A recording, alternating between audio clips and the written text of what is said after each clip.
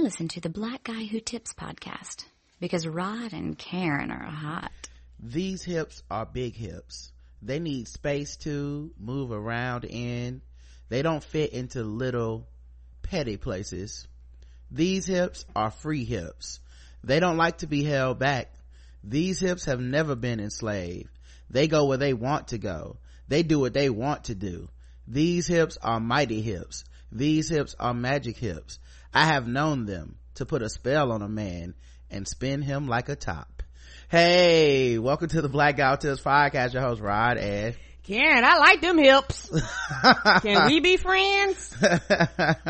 And we're here with a late night edition of the Black Guy Who Tips. Niggas, I was tired. I was pooped. Yeah, Karen came home, said she had a headache and took a nap. And that's the and I think I tweeted out like, hey, might not have a show tonight cause Karen's sleeping. I don't know when she's gonna get up. And unlike Eric Killmonger, I listen to the black women in my house, so I said we probably won't have a show. But Karen got up and like shortly after that and was like, you ready to do the show? So we're gonna do the late night edition. Thank you everybody for tuning in. Y'all, we had a long ass weekend and we watched our second viewing of Black Panther, and Rogic was on Keith and the Girl, for those of you that don't know, and we were just up and up and up and up and up, and before you know it, yesterday turned into today, and I went to bed and had to go to work, and I'm pooped. Yeah, I got to be the Dollar Negro for Keith and the Girl and go on there and talk about Black Panther. It was a very fun discussion. I had a ball with them. You know, as always, we love those guys and it's such a great show. And it was, you know, I would not do that for just anybody because honestly, you know, Black joy doesn't need to be explained or anything. But you know, we love those dudes. They're our friends, and calling in is always fun with them. So it is. If you guys want to listen to it, I think it's called Black Panther. It's the latest episode. There are heavy spoilers for Black Panther all throughout the conversation. You have been warned. Plenty of jokes. People that are fans of Keith and the Girl I'm a fan, so there's plenty of jokes from just that standpoint. But you know, at the same time, I hope people enjoy it and stuff. And this episode of the Black Guy Who Tips, at the end, I'm planning on having a conversation that's very spoilery about Black Panther. I will let y'all know, and I'll put it at the very end so that if you haven't seen the movie and you want to skip over, it's fine. Although I feel like, I don't mean to be mean to anyone, but it's such a popular movie within black culture and black spaces. At this point, it's gonna be spoiled, and it's been spoiled by a lot of people. I don't know what the proper amount of time to wait is, because I don't know your schedule, baby. Yeah, I will try to keep it off of the main feed kind of, but at some point, I mean, you know, this is that popular and people are already debating the nuances of it and having some really big spoilery discussions everywhere. I tried to kind of mitigate it at first, but now I'm just like, I don't think it's possible. And you know, it's a big pop culture it's made phenomenon. It's made $200-something million, and I'm not trying to be funny. It gets to the point either you're gonna watch it or you're not. And it's, you know, it's to the point where if you know that you haven't watched it and you haven't seen it and you don't want any spoilers, you literally have to stay off the internet, and people don't want to admit that you have to make the change, not the internet. And so, you know, the internet is more people on the internet than you as an individual person. Like I said, don't nobody know your work schedule, your kids' work schedule. Don't nobody know that you might not be able to watch it for 3 weeks. And I'm trying to be funny, it's not our responsibility to accommodate your schedule. I mean, I feel bad for people that would be spoiled at this point, right? But there's also a lot of hemming and hawing over people that have seen the movie talking about it's still too early to talk about it. I don't know if they're just having issues talking amongst themselves or what, but it is what it is. Y'all knew it was going to be a huge cultural phenomenon. Y'all knew people were going to talk about it. At this point, it's just kind of like the predictable anger over all major movies of like, I can't believe y'all are talking about it. Like, yes you can. You knew, I mean, you knew this would happen. It's the social part of social media. You knew a lot of people would be watching it that don't watch the movie. A lot of people that don't know that protocol would be talking about it. And honestly, if you're on social media, you know that people don't observe those protocols anyway. A lot of times you can't even fucking wait past Thursday night to see a movie. And you know, if that's gonna be a huge thing for you, then you already kind of have to, it's a huge thing for me. Okay, so I speak personally. Right. I prioritize watching movies as soon as possible because of this. Right. I hate to see a movie spoiled, even when my friends think they're not spoiling it. It's very difficult, especially when you talk about different things, different scenes, different aspects. And it's not fair to me to look at someone's social media feed and be like, you can't talk about this. Correct. So, either my choice is to follow or unfollow. That's the only choice I get. I'm not entitled to tell you how to dictate your life. So, the point being, I will try to be considerate on this show. Right. Especially on the main feed, but so I'll, today there will be a spoilery discussion at the end, but it's something I feel is extremely important, and people are really being dismissive of this point, and I think it needs to be discussed, so we'll talk about it at the end of the show. And for those of you that are premium, or for those of you that's like, because we're going to talk about it, but if you want like a full recap of it, it's on our premium feed, because somebody asked online, and we was like, we already talked about it, it's on our feed. A lot of times we watch movies on Thursday night so we can have it up by Friday, because we know this particular movie, people were going to end up seeing it as soon as possible. I think a lot of people don't, like, they don't have premium, so then they're just like, are y'all gonna talk about it? And it's like, no, we're not gonna review it on the regular feed, but if if you have spoiled movie reviews, it's been out since Thursday. All right, let's go ahead and get into the show. The official weapon of the show is the taser, and the unofficial sport is bullet ball. A bullet ball extreme. This podcast is brought to you by Shadow Dog Productions. They have a YouTube channel. They would like for you to go to it. It's youtube.com/user Shadow Dog Production, or just search Shadow Dog Productions on YouTube. It'll come up. You can subscribe to their channel, you can like their videos, give them a boost with a thumbs up, stuff like that, share it. It helps. There's a lot of behind the scenes stuff from our voiceover work, all that kind of stuff is there, so check it out. It helps us out tremendously. We're also brought to you by Tweaked Audio. Tweaked, TWEAKED audio.com. They have all kinds of styles of headphones. What they are is a audio earbud maker. They're really good, high quality earbuds. Yes, they are. They're very ergonomic, I guess is that what you would call it. It fits into your ears very well, the prosthesis. Right, because honey, I beat the hell out of my headphones and they replace them. And they come with many different options, so like even when you get the headphones, say you have smaller earbuds than normal, they come with several different shapes and sizes earbuds. I fall in that group. And then they have some that go over your ear, in your ear, around the ear, wireless. They have Bluetooth, they have everything, so you can go there and they want to hook you up. They will give you a third off if you're a listener of the Blackout Tips, plus free shipping, and it comes with a lifetime warranty. All you have to do is put in code TBGWT when you check out, and you can get all these things. My favorite headphones are the Hegones, or maybe it's Hegany, I don't know. I call them Hegon, but they got all kinds of headphones there, and we get it, like you get a third off, and you get free shipping, and you get the lifetime warranty. So you can't beat that. And if you do something that falls with outside of the warranty, you still get a great discount for the next pair of headsets.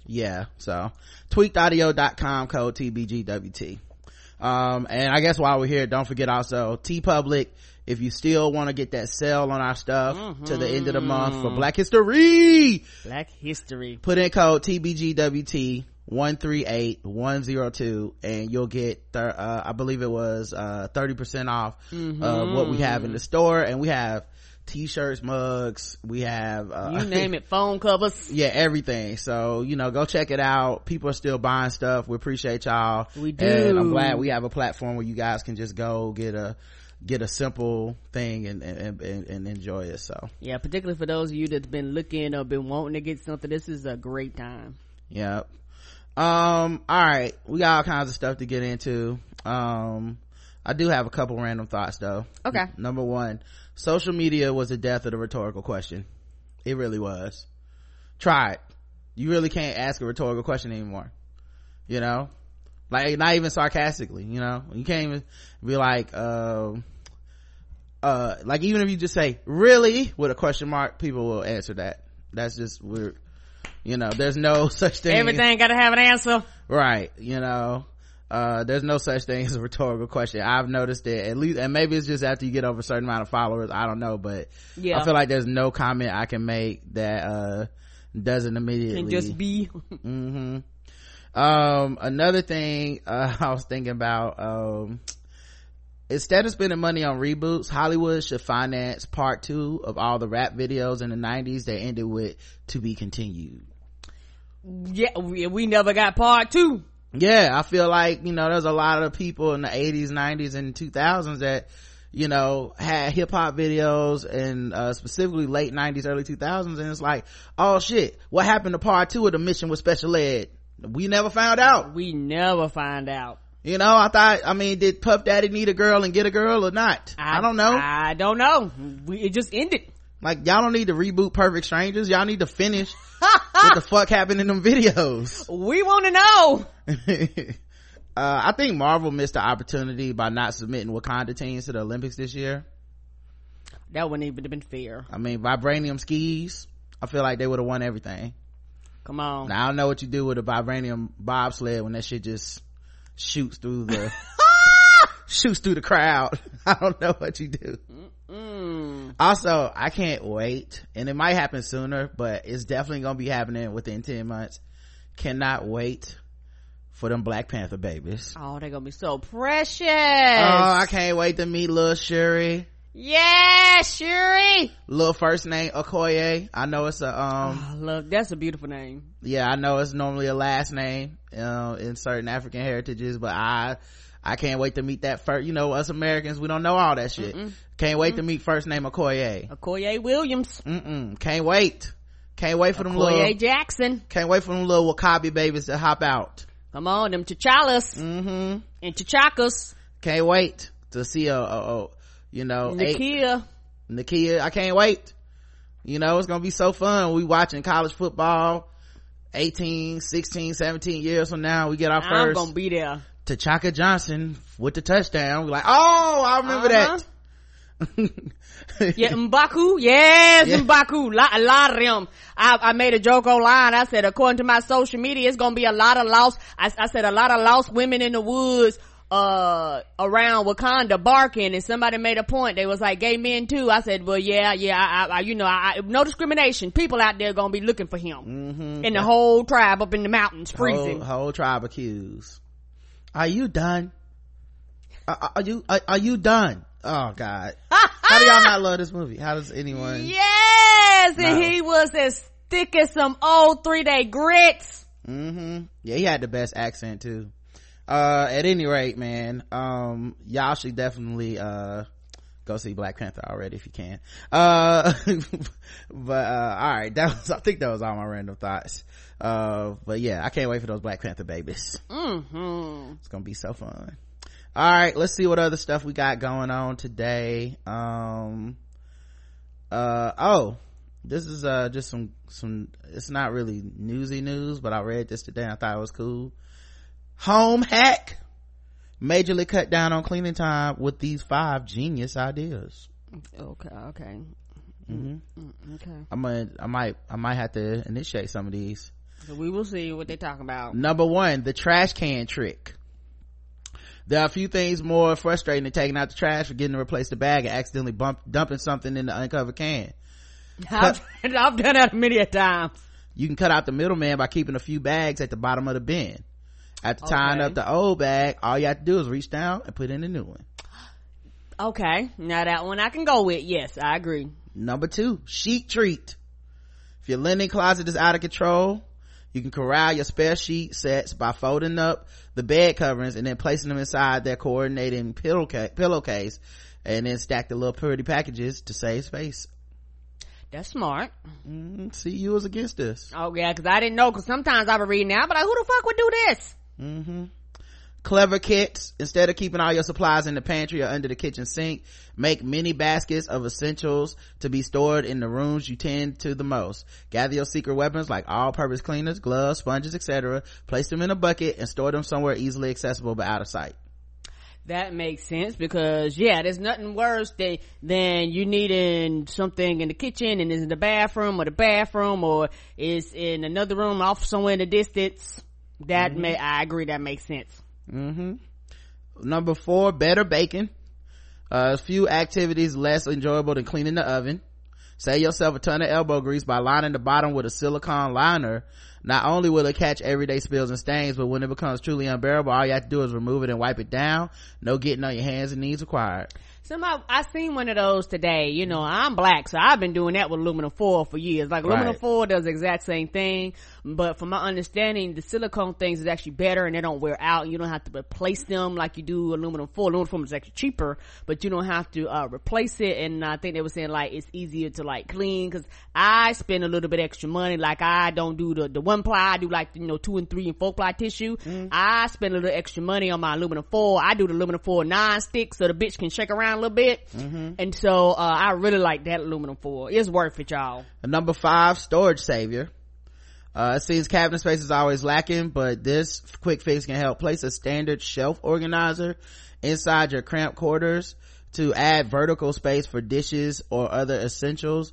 You'll be amazed how much how little effort reaches such noticeable results. Now I don't know. Understand. Yeah, I'm trying to visualize. Okay, I got a picture of it. Hold on, I'll put it on screen. See, this is just something I didn't know about, you know. Yeah, it's a lot of things. Like, for people that are very organized, there's a lot of shit that we don't have, but a lot of people have shit around their house, and people go, why the fuck you got this stuff? They're like, it keeps shit organized. It keep me from throwing shit on the ground everywhere.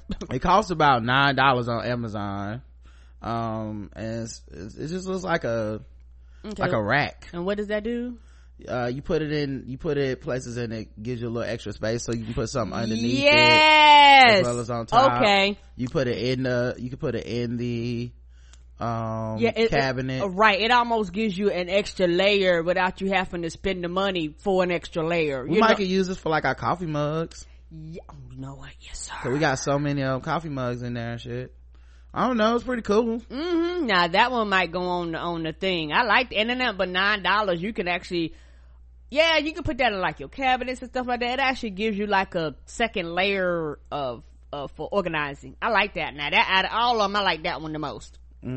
So there were 5 things. Because the thing about the fitted sheet, maybe I'm lazy, I don't care, but I understand, you know, if you kind of want to keep it organized. All right, let's see what else. That was really all the bullshit I have for that. How about this?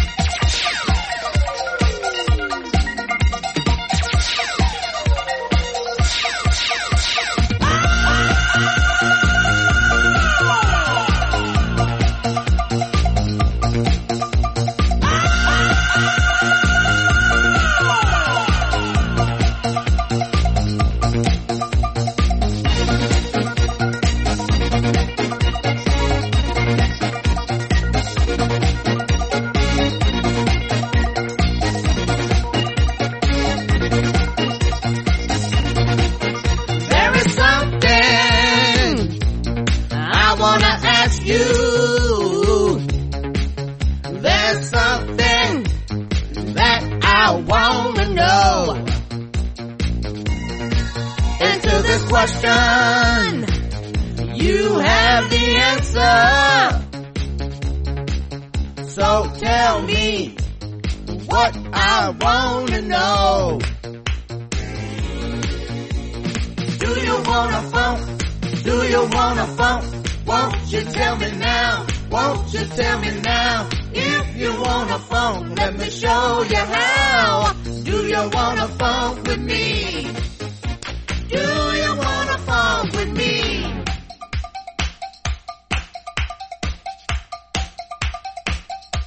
All right, Karen, it's 10 o'clock at night. By the way, shout out to all the black actors and actresses on the Black Panther set that gotta go back to regular work after this. I know Michonne somewhere rolling her eyes on the Walking Dead set like, these motherfuckers. Anyway, not gonna get no experience like that. I've been seeing stuff with them talking to the actors, and I think a lot of them was talking about the waterfall scene, because they actually show it in the things. They was talking about how the extras and how when they were taking breaks, all of a sudden you would hear drums beating, and like the people up in the mountains would just start singing rap songs, and they would just be dancing all up and down and through the mountains, and they were just talking about how much fun that was. Yep. Now they gotta go back to regular work. Right. You go from blackness everywhere to, you know, you make a reference and everybody busts out laughing, to now people like, what are you talking about, Tyrone? She gotta go back from her natural short hair look and Black Panther, and then that terrible wig on Fear the Walking Dead. Come on, that's wild. That is wild. Can I touch your wig? Right. She go from being beside T'Challa to dealing with Rick Grimes. Coachella owner donated $50,000 to a group that called homosexuality a satanic perversion. Oh. Yep. Coachella co-owner Phil, it looks like Anschutz, continues to draw indignation with his controversial contributions to blatantly anti-LGBTQ causes. At this stage, it's hard to tell if Coachella, one of the most popular festivals in the world, will suffer as a result of clearly hostile agenda towards LGBTQ communities. I mean, apparently this has been going for a while. He's been funneling large sums to organizations that support LGBTQ discrimination, anti-environmentalism, climate denial, and the weakening of labor unions. These donations were largely unknown until sleuthing reporters discovered the heavy contributions. News first surfaced of his charitable donations in 2016. Accordingly, Anschutz ceased funding the Family Research Council, the Alliance Defending Freedom, and the National Christian Foundation. Those three groups are very prominent, and they were at the center of the discussion at the time. But nigga, you do Coachella. Right. In a recent statement released at the time, he defiantly stated, recent claims published in the media that I'm anti-LGBTQ are nothing more than fake news. It's all garbage. I unequivocally support the rights of all people without regard to sexual orientation. Don't believe you. He also added that he stopped giving to certain groups upon learning their support for anti-gay causes. But now there are allegations that his foundation continues to support many organizations with anti-LGBTQ agendas. Interpitchfork, which recently obtained the foundation's annual tax filing from December 2015 to November 2016. Had to make that shit public, dog. Yeah, and the report details about $63.7 million in grants to these organizations. Good God. Yep. While he did stop giving to those three groups that he talked about, there are a number of other organizations that he did give to. The Navigators, Dare to Share Ministry, Center for Urban Renewal and Education, Young Life, Movie God Awards are allegedly among the recipients of this foundation. These are organizations that have a history of making anti-LGBTQ statements. That's not all. His foundation is known for supporting politicians with extremely conservative views, not to mention fringe issues like the birther movement. He actually supported a candidate who openly questioned Obama's birth in America and whether he was truly American. Regardless, so yeah, that, you know, and that's like a very popular festival for young people, and a lot of artists go there, and it's a big deal to even be on stage. Yeah, and I, you know, not that I know for sure, but my guess is no one's gonna boycott. My guess is that people will continue to attend there, and artists will continue to go there. Correct. I know Beyonce was gonna perform, but then she gave birth, which is why she canceled. But some people were like, you know, they expect her to cancel just because of this news at the time. So I don't know, but yep, Coachella, even when you're just having fun, like, it's just, you know, I just want to go out here, have fun. I mean, and people of all races, creed, colors, and sexualities go to Coachella. And they say they banning drugs at Coachella and shit. It's just such a weird, it's funny how conservatives love to make that money off of that sin, but then they swear to be against it at the same time. Right, you, come on, them, a lot of those high children, not all of them, a lot of them out there spending their parents' trust fund money to even go to Coachella, you know, because it's very expensive to get there for the average person. Most people can't get tickets to it if they wanted to, and because it's so exclusive for the average person to go, and you made enough money to spend $60-something billion against the people that's actually attending your event. Yep. Some of the artists, you right, know, on your stage, but yet you turn around talking about, your money says otherwise. Follow the money. I don't care what the fuck you say. Your money says that you believe and support this shit. Yep. So there was a serial killer in Toronto who murdered at least 5 gay men and spread their remains across 30 properties. What? And it's eerily similar to Lawnmower Man, Steve McKee. novel. A fictional horror story appears to be playing out in real life after Canadian police arrested a man they believe slaughtered his gay lovers before hiding their dismembered remains in gardens across Toronto. Oh, so somebody just go out there to the picking carrots and shit and just find dead body parts. Landscaper Bruce MacArthur, 66, has been charged with 5 murders after authorities announced on Monday that they discovered a number of hacked corpses in large planters in the city. Oh shit. They eerily resemble a plot to Lawnmower Man. The Killings, a short story work of fiction written by legendary horror writer Stephen King. The book centers around a sex-crazed landscaper who murders the suburban homeowner who hires him.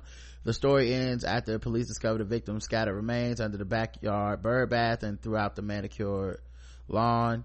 Now as police search for bodies of more than 30 properties that MacArthur worked on as a landscaper, speculation has run rampant that the number of victims could be much higher. Right. Police believe he mutilated the remains of his victims and hid them inside large flower pots. Authorities added that he may also have buried parts he tended for his clients throughout the city and surrounding areas. He's taken some steps to cover his tracks, and we have to uncover these victims. Hank Insignia, lead homicide investigator on the case, said at the news conference. And I couldn't even imagine somebody was like, hey, my family member missing, and they got fucking dismissed. I guarantee you some of these people was like, hey dawg, my family member gone, we don't know what the fuck happened to him, somebody do something. The next thing you know, he fertilizer 3 miles away in somebody's yard, fertilize somebody's tomatoes. How do you even find them? Right. But I mean, even if I reported him this, and this guy sounds kind of meticulous, and no one would think that this is how they was disposing of bodies. It's true, and it's and for some of these people, they'll never get justice, because I guarantee you some of the bodies may be so decomposed, like you never be able to pull DNA off to identify them. Yeah, you have to wonder how long he's been doing it. Right, how many years or decades. I mean, this man is 60-something years old. How long has he been doing this? The digging first began January 18th, the day he was arrested, when police issued a search warrant for to homeowner Karen Fraser and her husband Rod Smith, who allowed their helpful neighbors to store some of his landscaping tools on their property in exchange for free yard work. It really took the two of us to form a sentence and try to make a plan, Fraser told Canadian broadcaster CBC during an interview. Oh, so he was like, well, let me put my stuff here, I just do your laundry. That was like, okay, cool, not realizing what the fuck he was doing. I simply couldn't think. I was so horrified. Every aspect was more horrifying, and it's just really hard to take. Fraser said the arrest came as a complete shock, telling CBC that MacArthur presented himself as a kind, friendly friend, always willing to lend a hand. You have to understand, he's been kind, helpful, help with our charity work, doing floral gifts for silent options. I wonder how many fucking body parts in the flowers. You know what, I was about to say that. And some of the people that they'll probably never see again, wasn't nothing for him to probably stick a finger, a toe or two and shit and ship it off. He had been under police suspicion since September as part of a probe into disappearances of several men in Toronto's Gay Village area, but investigators didn't have enough evidence to charge him. On the evening of January 18th, police surveillance team saw a male date go into his 19th floor apartment. Fearing for the man's safety, the cops kicked in the door, rushed inside, where they found the man bound to MacArthur's bedpost, shaken but unharmed. Oh! They found pictures of MacArthur's alleged victims on his computer, which offered the first clue to how he initially tied him to the murders. Oh, so somebody was like, hey, we need to watch this dude. So some dude go up there, and they was like, you know what, let's go check on this person, because we got suspicion that he been doing some fucked up shit. Guess what, and imagine if they'd have been a little longer, he'd have been dead. Yeah, they may have had surveillance inside the house too, who knows. Correct. But I don't know. Forensic investigators believe they found blood from at least 4 of the victims in the apartment as well. Police have already probed a number of similar yet unsolved disappearances from men from the Gay Village area, including one man in 2010, a 40-year-old Skandaraj Navaratnam, who dated MacArthur, according to Daily Extra. As yet, police have not linked MacArthur to that case. Experts voiced a note of caution, though, warning that attempts to link MacArthur to a string of similar unsolved disappearances might be premature. It's more than likely that he began killing only recently as a response to the confidence his successful attempts inspired in him, said Enzo Yaksic, who's the director of Northeastern University's Atypical Homicide Research Group. But he was just speculating. It is desirable to attribute several open homicide cases to one offender, but the likelihood that MacArthur ranks among the most prolific serial killers is unlikely. The criminal profiler said the serial killers sometimes take decades to begin killing as they struggle internally with their impulse to kill. MacArthur was initially charged with 2 murders, those of Salim Eason, 44, and Andrew Kinsman, 49, both reportedly missing from Toronto's Gay Village area at separate times last year. Their bodies have not yet been found. Police believe they never find them. Yeah. They believe both men had sexual relations with MacArthur, and the suspect the victims used dating apps in common. He was charged with 3 additional counts of first-degree murder also on Monday. And the fresh charges relate to the deaths of Majid Khan, Saroush Mahmoudi, and Dean Lisowick. I wonder if he's targeting certain races and nationalities. That's what I was about to say, because some of them names sound brown. Yeah, I wonder part of that is like, well, they won't look for this person. Correct. Or, and maybe in certain religions and cultures it's less, maybe it's even more of a taboo to be gay, so maybe you're more of an outcast. There would be less people looking for them, maybe. Correct. I don't know, like they do prostitutes. I'm just speculating, I have no idea, but it makes me wonder, because I know a lot of times with serial killers and shit, they attach themselves to groups that the ones that are prolific and get away with it, a lot of times they do it to people that they don't think anyone would care about or even attempt to look for.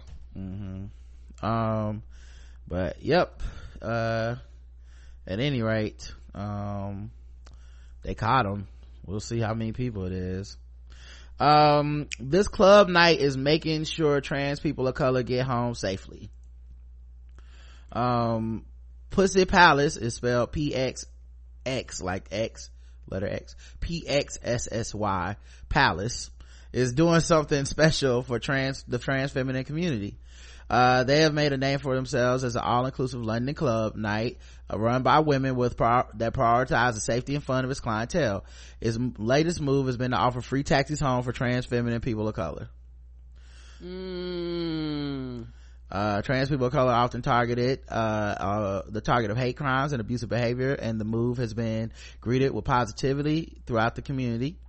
Nardine Artois, I guess, one of the founders of the club night, said they believe the club nights have a responsibility to look after their guests. Our policy and the tools we use to implement it is how we fight against sexual harassment and violence, she said. Trans femmes of color are the most at risk to these forms of abuse, so now we have substantial regular guests and followers. We're in a position to offer the most vulnerable guests a safer way to travel home.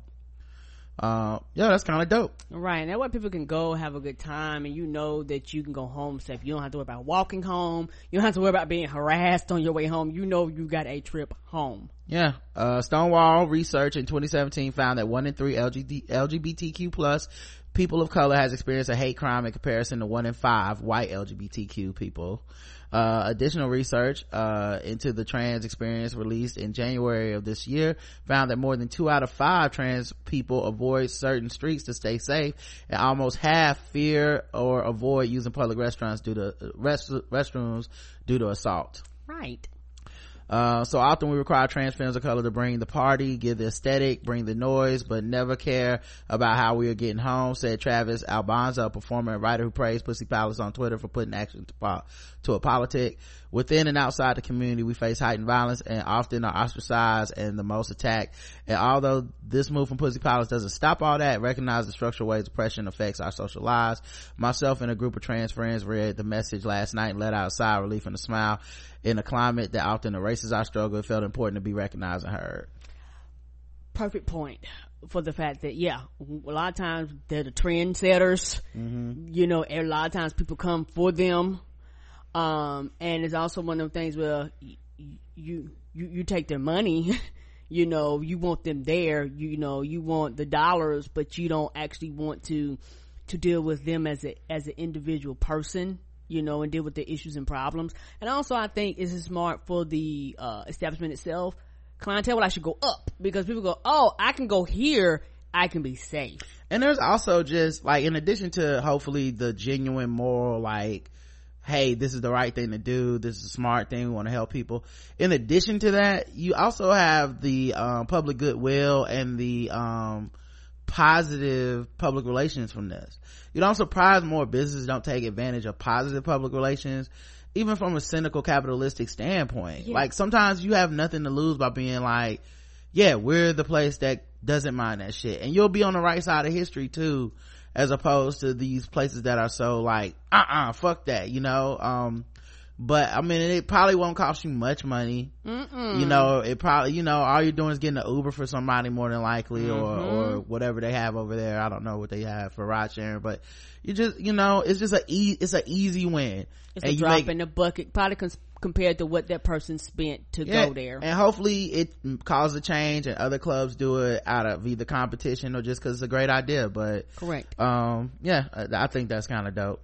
Not dope. Egypt anti-gay raids. LGBT rights activists fear widespread brutal crackdown. An LGBT activist working underground in Egypt has accused the government of sparking panic by relaunching a brutal anti-gay crackdown to boost popularity ahead of elections. Egyptian police arrested 10 people in Alexandria after neighbors told the authorities that they had seen people who looked different. Noor Sultan, the coordinator of the Egyptian wing of the International Lesbian, Gay, Bisexual, Trans, and Intersex Association, told the IB Times UK. The group has since been covertly providing the detainees with legal support and food. When news of the arrest on the 14th of January broke, the ILGA worked to give the detainees access to lawyers and donated food and supplies to loved ones to pass on during prison visits. The latest arrests bring the number of people detained since September 2017 for allegedly being gay or trans to 85. Human Rights Watch has called the crackdown an assault on LGBT rights. In 2016, 300 people were arrested. Good God. Just for being gay or trans. Just you look gay or trans, we gotta put you in jail. Right, and Americans won't sit here and fold their arms, go, that's not us. The hell it ain't. If we can legally do that, they be doing that bullshit here. They might try to bring it back, knowing these politicians. Right, internment camps and all that bullshit. And that's amazing. I think today is like the day that they started internment camps for like Japanese Americans. Like, they started rounding up random, and like 2/3 of them was American citizens. What the fuck are we talking about here? Don't think America ain't above this fucked up shit. Yeah, some detainees have been subject to anal examinations with no medical basis. As such, these procedures amount to torture and breach of international law, according to Amnesty International. Being gay or trans itself is not illegal in Egypt, but officials are using a 60-year-old debauchery law aimed at tackling prostitution. This is another reason that it's important to get these laws off the books. Right. One of the things that happens, we still have a lot of these laws in the books. What happens, the law doesn't practice them anymore. Right. So you're not really going to arrest somebody for the practice of buggery, or quote unquote, or you're not supposed to arrest people for like sodomy and shit like that, but it still exists. And I guarantee you some people still do get arrested for, like right now we consider stuff like sodomy to be like sexual assault. Correct. Or something like that, but technically they've used, what the fuck, sorry, I don't know what's been going on. Technically they've used autoplays. Yeah, and I cut that off too. That was weird. Anyway, technically they've used sodomy in the past to arrest gay men who are having consensual sex, to be like, not necessarily like in a public place or something illegal, but like just having like, hey, y'all, that's sodomy, y'all niggas going to jail. You know what I mean? Like this extra little thing to put on your on your rap sheet. Keep in mind, they never stopped charging rapists with sodomy and shit. So now how the fuck I'm gonna get a job and I gotta put sodomy on my fucking, have you been convicted of something? Yeah, sodomy. But it was consensual sex, with my boyfriend. Yeah, we're not gonna hire you just in case. Right. That's also what they accuse people that, sexually assault people of. So I'm just gonna have to take a err on the side of caution. It's that shit. So, but yeah, apparently this is what happens when you don't get those laws off the books. Correct. They also said the clampdown started last year after two individuals unfurled a rainbow flag at a concert of the Lebanese rock band Mashru Layla, whose singer is openly gay. So they decided to crack down on all gay people because someone had a pride flag at a concert. Well, this is just going too far. Now it's trying to lock up gay people. What the fuck? In the wake of the concert, a group of 15 MPs presented a draft law that would criminalize every aspect of LGBT life. Those found guilty of engaging in same-sex relations will face up to 15 years in prison. What? Activists believe the raids are means of distracting from the nation's failing economy. Okay, well, who the fuck is gonna be like, I forgot I didn't have a job. It was gay people was out here. Y'all gonna get some extra money. 0 from 0 equals 0. During the crackdown and after proposal of new laws, people were very afraid and panicking. There was a moment of silence. We didn't hear about any new arrests, but this week we started hearing about another round of arrests in Alexandria, and we have started panicking again. We are afraid this is a new crackdown or a continuation of the last one. She added, it's definitely a distraction from the problems of the country to raise the popularity of the government to show they are still protecting morals and have control. Man. And that's why when Egypt was having their elections and raiding and shit like that, Americans act like that wasn't our problem. Like, that shit was real over there. Pitting the public against LGBTQI people has been an easy scapegoat for many governments to pivot attention away from the actual problems of the country. It's easier to get mad at the gays than it is to actually fix what is broken. Correct. Said Rashima Quatra. Anti-gay rhetoric has been building in Egypt since the 2013 military coup. Neela Ghoshal, who researches LGBTI rights issues in Africa for the advocacy group Human Rights Watch, previously told IB Times UK, police officers have posed as users of gay dating apps such as Grindr and Hornet in order to target the community all the time. Imagine that. You just go on an app to meet up with somebody to sleep with them, and boom. Y'all also notice that morality never crosses over into heterosexual shit? Come on. Like, isn't it just as amoral for heterosexual people to have sex out of wedlock? Yet somehow, you know, for all the people I see, all see as a siren, they never view that as, let's put these people in jail. They're having cishet sex without even fucking getting married or following all the tenets of their religion, or like, that's never the morals that get cracked down on. It's always gay people, because it's easier to scapegoat LGBTQI people, and it's easier to fucking get the rest of people with privilege to either ignore it or be complicit in it. Correct. That's fucking sad, man. It's weird because Egypt is one of those places, I don't know much about Egypt, but I still remember the whole like Arab Spring thing, and Twitter really coming into like this revolution, and there's gonna be these young people and they're gonna take over, and I don't know, this just seems sad. Like, what happened to that momentum, you know? Yeah, they said sometimes the police will text you pretending to be a date and talk to you for months before, you know, getting you and arresting you. So they basically want to make you scared to even use those sites to contact each other and talk, especially if they'll go months. Like, that's psychological warfare there. And that shit should be illegal. Why are you on these sites perusing for these people? Because being gay is illegal. It's the opposite way. I thought you said it wasn't illegal, but they was using laws yeah, that's what I'm saying. Okay. It is.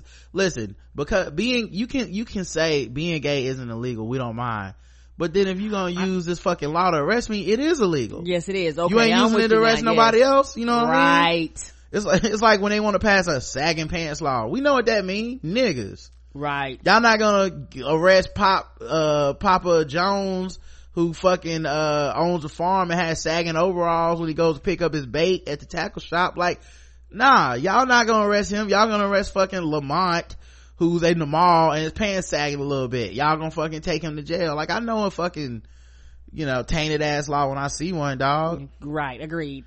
A transgender woman becomes the first in the world to breastfeed exclusively for 6 weeks after do-it-yourself hormone therapy and breast pumping.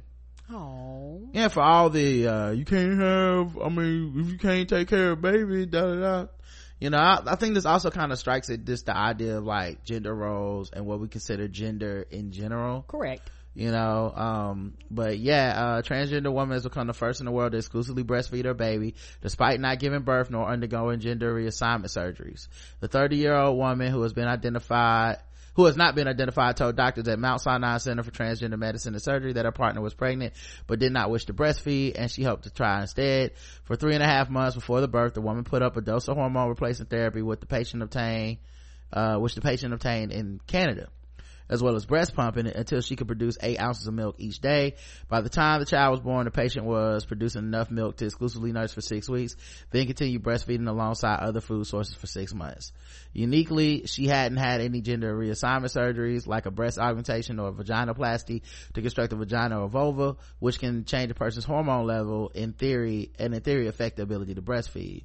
The case study published today in the Journal of Transgender Health is the clearest evidence to date that do-it-yourself hormone therapy can allow transgender women to experience the experience of childbirth and pregnancy. We believe that this is the first formal report in the medical literature of induced lactation in a transgender woman. The patient's doctor Tamar Reisman MD said the milestone was a breakthrough for transgender medicine, adding, we're happy that the patient shared her experience with us, and we're happy to help our patients build happy, healthy transgender families.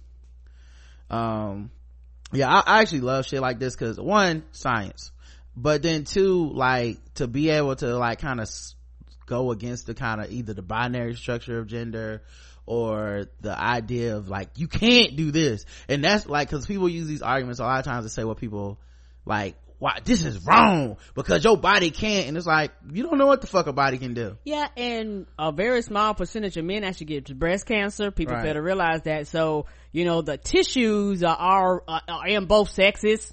You know, yours is just a chest and mine is a breast, but it's still the same tissue. Yeah, so you know, and it gives people hope too, you know. Correct.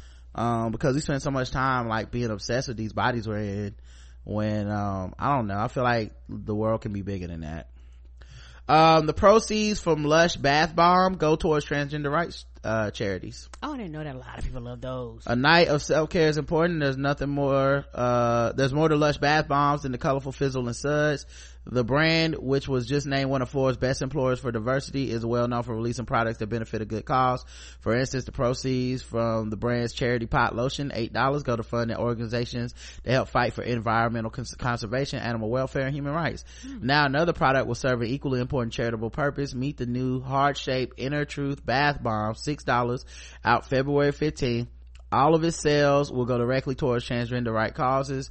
This is all in honor of Lush's hashtag trans rights are human rights campaign, which kicks off today. The next time you stop by your local Lush, you'll see the store's usually bright display taken down. In their place will be quotes from Lush staff members about gender identity, such as, "My identity is not a trend."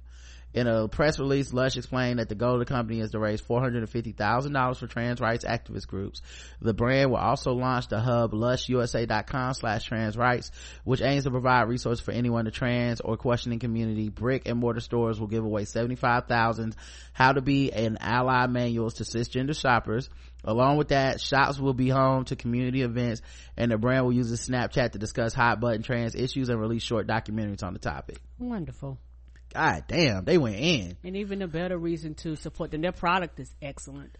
Yeah, that's dope too. And like I said, there's a positive PR to shit too. We always talk about negative PR, like when you fuck up, or when people, you know, we'll even speculate sometimes like, oh, this company said this thing that's fucked up, so they would go viral or whatever. But it's very rarely we talk about like, or you have companies that are like, nah, we're on some positive shit, we're on some progressive shit, and we're in business and we're making money, and that makes money too.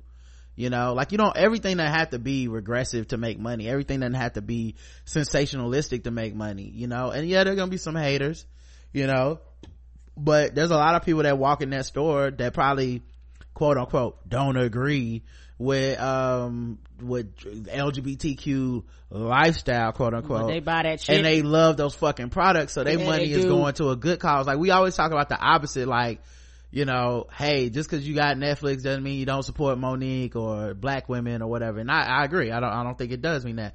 But there's also stuff where, you know, or I eat Chick-fil-A, I don't hate gay people or something. Like, I completely understand. But there also could be the opposite, you know, like some of these companies can take this money from people that, you know, they might be Trump voters, but now they helping out LGBTQ people via their money going to Lush, you know. Right, like you said, they'll spend their product on shit because it's good or they like it. Yeah. All right, let's get out of here. Those are two good stories. Let's just stop. I know before it goes downhill. We do have some fucking with black people, but before we get into that, I did want to say Ryan Coogler and Michael B. Jordan hope to make a film about African King Mansu Musa, the richest man in history. And I don't really care about the details of it, but this is one of the reasons that Black Panther was so important, right. And why Ryan Coogler doing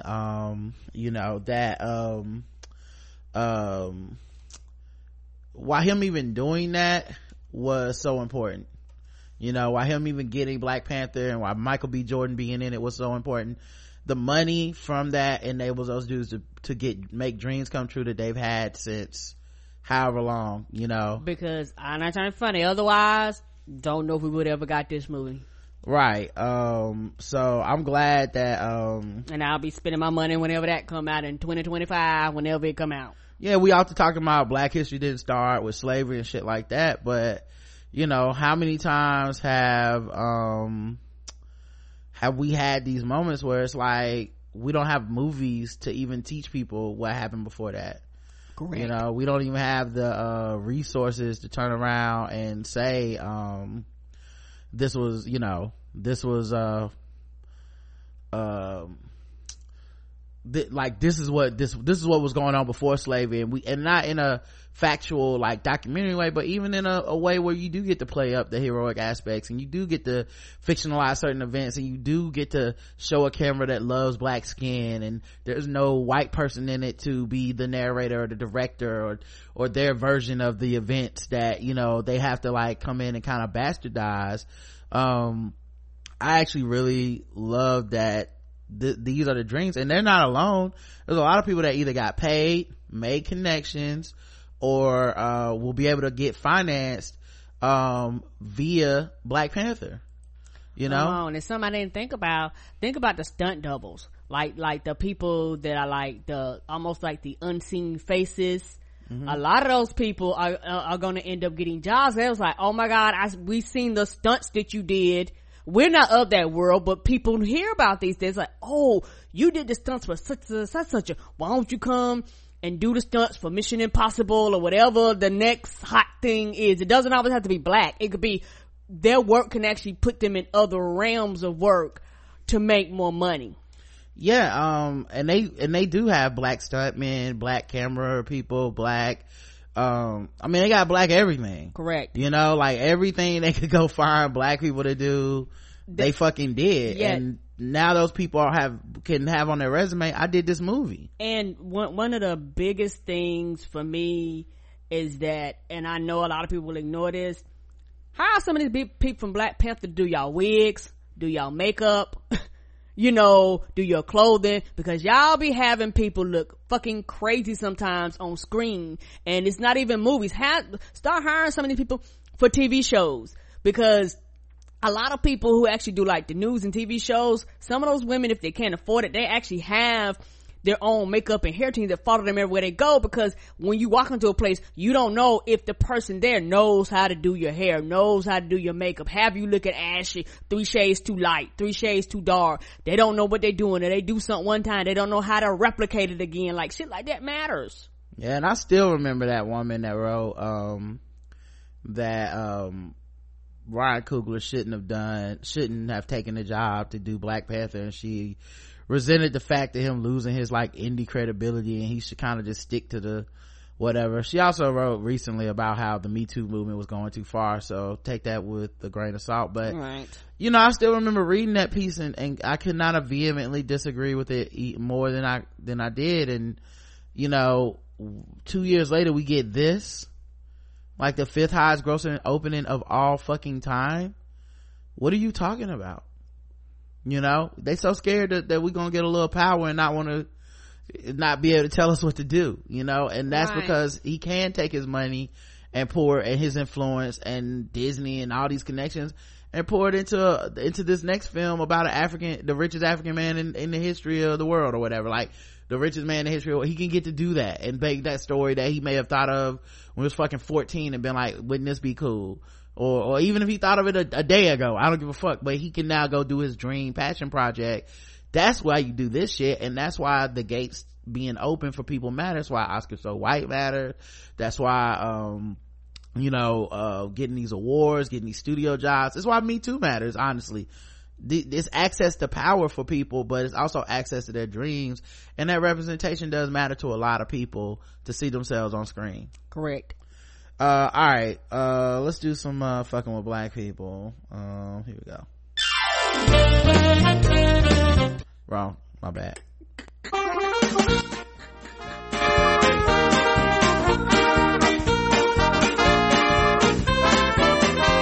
We're just fucking with those black people. We're just fucking with those blacks. We're just fucking with black people. That's right, guys. Time to play the game called Fucking with Black People. We go all around the globe, find different articles, make us feel fucked with. We'll assign point scores from 0 to 100, intervals of 25. Today's contestants, everybody. All right, let's see who's fucking with us today.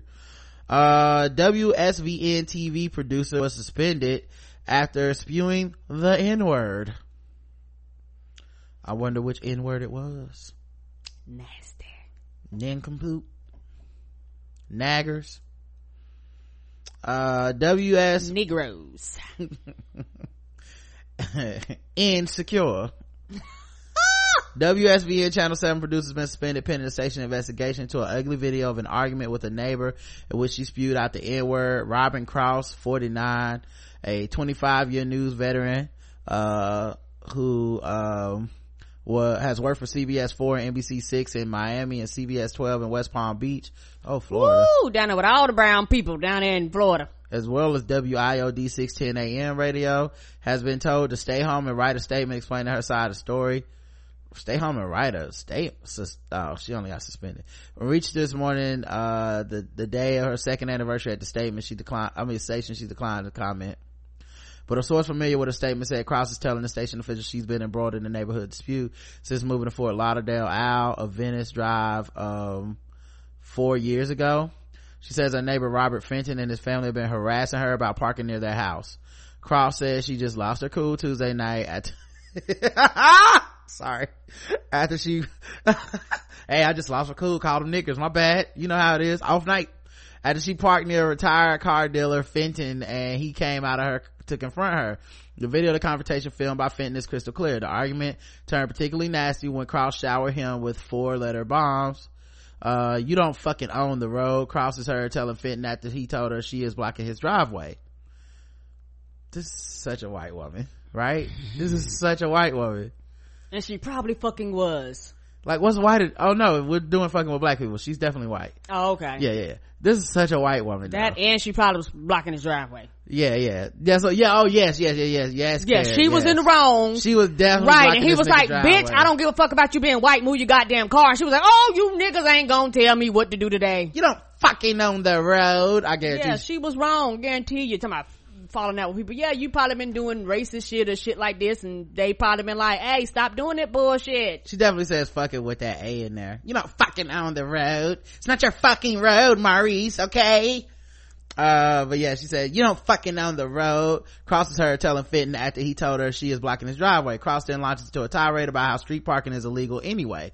But the 66-year-old Fenton, who also parks there when the space is open, at the end of the 50-second video, Cross can be heard saying, "Yes, I used the word fucking, if you haven't heard it before, except for your fucking son who's dating a fucking nigger.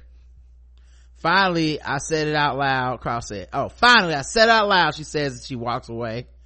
Fenton's son, local lawyer Avery Fenton, calls his girlfriend a wonderful woman who often joins him when he visits his dad.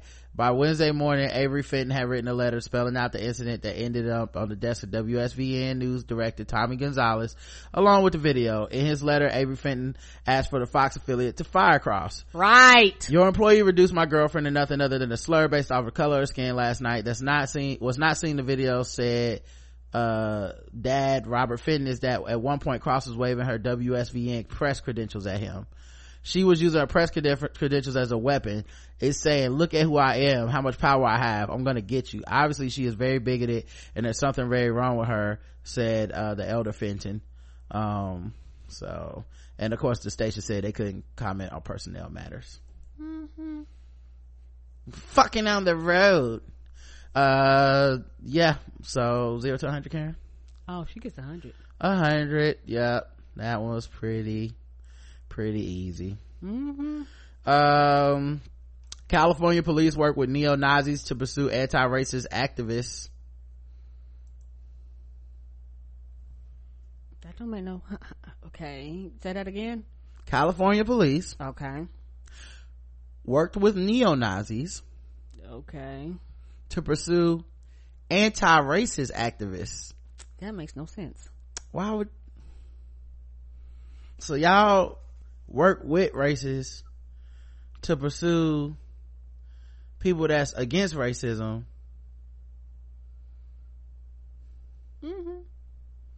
But y'all don't want me to think all police is bad?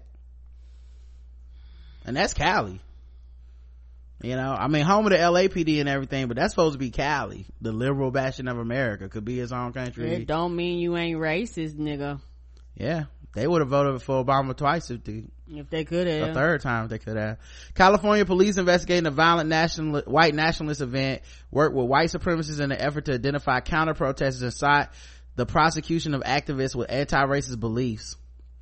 The records, which also show officers expressing sympathy with white supremacists and trying to protect a neo-Nazi organizer's identity, were included in a court briefing from 3 anti-fascist activists who were charged with felonies after protesting at a Sacramento rally. The defendants were urging a judge to dismiss their case and accuse California police and prosecutors of cover-up and collusion with fascists. Yeah, how do you not dismiss that case immediately? The defense lawyer, here's the thing, the Antifa motherfuckers, people don't like hearing this shit, but it's the truth, and Trevor Noah is right. They not really on our side necessarily. I have no sympathy. Like, I don't feel bad when they punch a Nazi and shit. Like, good, fuck them, I don't care. But I'm not stupid enough to be like, well, because they out here punching Nazis, they are down with black people and shit, because they really not. You know, like I saw a video in DC, I think, where there's a black dude being like, hey, why the fuck are y'all burning shit in the middle of our street? Stop. And the white people were basically like accusing him of being some type of coon. He's like, no, fuck Trump, I'm black, I support, you know, protesting against the president, all that shit, but I live here and y'all don't, and y'all drive into this fucking city, into my neighborhood, and y'all burn shit up and y'all fuck shit up, and I gotta stay here, right? Cause chaos, and then you leave and we got to deal with the aftermath, right? And he's like, just don't do, like, he's like, protest, hold your signs up, do all that shit, but can y'all just not start this fucking fire and end up burning shit up? And these white people basically looked at him like, shut the fuck up, you don't know what you're talking about, cause they white, right? And that they were the Antifa motherfuckers, you know what I mean? So like, I'm not stupid enough to think they're on our side. That being said, it's obviously what side the police is on. You working with neo-Nazis, right? Then when you know to fucking arrest and prosecute the fucking Antifa motherfuckers with felonies, like, yo, what the fuck was that? I'm supposed to believe you ain't racist? I'm supposed to believe that a cop, if one of those cops arrest me, one of those sympathizers with these neo-Nazis, that I'm gonna get a fair trial? No. That I got a good chance of getting pulled over and getting my rights respected? I'm supposed to believe that? Get the fuck out of my face, man. Defense lawyer said the case at the state capitol offers the latest example of the U.S. law enforcement appearing to align with neo-Nazis and white supremacist groups while targeting anti-fascist activists and Donald Trump protesters after violent clashes. It's shocking and really angering to see the level of collusion and the amount at which the police cover up for the Nazis, said Yvette Verlaca, a Berkeley teacher and anti-fascist organizer charged with assault and rioting after participating in June 2016 Sacramento rally, where she said she was stabbed and bludgeoned in the head. The police who were victimized by the Nazis were then victimized by the police. The people who were victimized by the Nazis were then victimized by the police and the district attorneys. Yep, they all work together. Of course. Steve Grippy, chief deputy district attorney prosecuting the case in Sacramento, vehemently denied the claims of bias in an email to the Guardian, alleging that anti-fascist stabbing victims have been uncooperative, and noting that his office has filed charges against one of the members of the Traditionalist Working Party, the neo-Nazi group that organized the rally. Okay, that one person? Cool. Right. Some California Highway Patrol investigation records, however, raised questions about the police investigation tactics and communication with the TWP. Verlaca's attorney obtained numerous examples of CHP officers working directly with the TWP after often treating the white nationalist groups as victims of anti-fascists and suspects. I'm sorry, treating the white nationalist group as victims and the anti-fascists as suspects. TWP is intimately allied with neo-Nazis and the other hardline racist organizations and advocates of racially pure nations, according to the Southern Poverty Law Center. Its leaders have praised Trump, and the group claims to bring more than 100 people to Charlottesville white supremacist rally where a counter protester was killed. But they the real victims. In one phone call with Doug McCormack, identified by the police as a TWP affiliate who acquired the permit for Sacramento rally, CHP investigator Donovan Aries warned him that police might have to release his name in response to public records requests. The officer said he would try to protect his name. I'm gonna suggest that we hold that or redact your name or something until this gets resolved, the officer told the white supremacist, adding that he didn't know who had requested the records or the permit, and noting, if I did, I would tell you. That can't be okay. That can't be legal. Yeah. Anyway, McCormick was armed at the rally with a knife. The officer's write-up about an African-American anti-fascist activist included a photo of him at the hospital after the rally and noted that he had been stabbed in the abdomen, chest, and hand. Aries, however, treated the protester like a suspect in the investigation. The police investigator recommended the man be charged with 11 offenses, including disturbing the peace, conspiracy, assault, unlawful assembly, and wearing a mask to evade police. As evidence, he provided a Facebook photo of the man holding up his fist. The officer wrote that the man's Black Power salute and his support for anti-racism activism demonstrated his intent and motivation to violate the civil rights of the neo-Nazi group.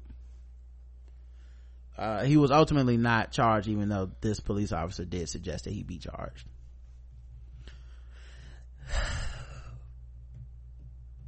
For a Facebook picture with him holding up his fists and a Black Power salute as proof of 11 felonies. They were gonna put that, he thought that shit would hold up in court, or they would intimidate him enough to make him plead to something, right? Correct. Aries reports also noted Falarka's political activism in great detail, referencing her activism on behalf of students of color and women's rights protests. This is a textbook case of political witch hunt and selective prosecution, Shanta Driver, one of Falarka's attorneys, said in the interview.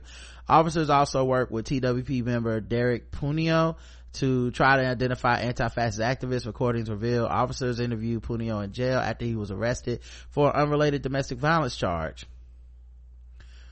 This motherfucker beating women, and they're like, hey, can you help us? I know you got a domestic violence charge. I know you hit your wife or whatever. Here's the thing. Can you help us track down some of these people that don't like racism? Cause we really could use some help. Cause there's a lot of people going out here that just don't like racism, and they are fucking on my nerves. By the way, the police aligning against people who are against racism should tell you what about the police? What is it about the police that they feel that it is in direct conflict to policing to be against racism? And that people that promote racism and white supremacy are on the side of the police and to be treated as corroborators instead of hostile people to be taken off the streets. I mean, message seemed clear as fuck to me. The officer said we're pretty much going after them and assured him we're looking at you as the victim when talking about trying to this wife beating man or girlfriend beating man, about trying to arrest these anti-racist activists. Aries noted that Punio was armed with a knife at the rally, and that one stabbing victim told officers he believed Punio was responsible. Using video footage, Aries also noted that Punio was in the vicinity of another victim at the time that he was injured, but the officer said the evidence ultimately wasn't clear. Punio and McCormick, now keep in mind, Black Power Fist on Facebook, clear evidence of 11 felonies. Video evidence of a dude who had a knife near two people who got stabbed, not clear evidence. We don't know what happened there. Punio and McCormick, who could not be reached from comment, were not charged.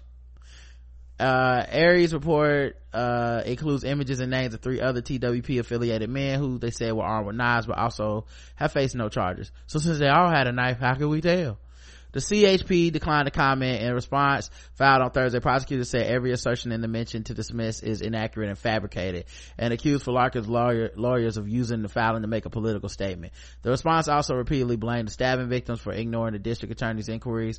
Despite the fact that we have not gained the cooperation of these victims, the investigation to hold their attackers responsible continues forward.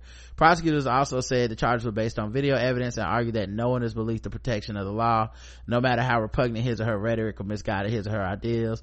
Allegations of police bias and collusion with neo-Nazis have emerged in similar cases in the U.S. last year. U.S. prosecutors targeting anti-Trump protesters in Washington, D.C. relied on video evidence from a far-right group with a record of deceptive tactics. At an Oregon alt-right event, police allowed a member of the right-wing military-style group to help officers arrest an anti-fascist activist. Police in Charlottesville were widely accused of standing by as Nazis attacked protesters, and a black man who was badly beaten by white supremacists was later charged with a felony. So yeah, it's, you know, we know what side the police are on, but I'm supposed to trust them with my life to protect and serve. 100 for me. Same. Yep. Let's see. A Bronx teacher uses disgusting physical exercise to show how it feels to be a slave.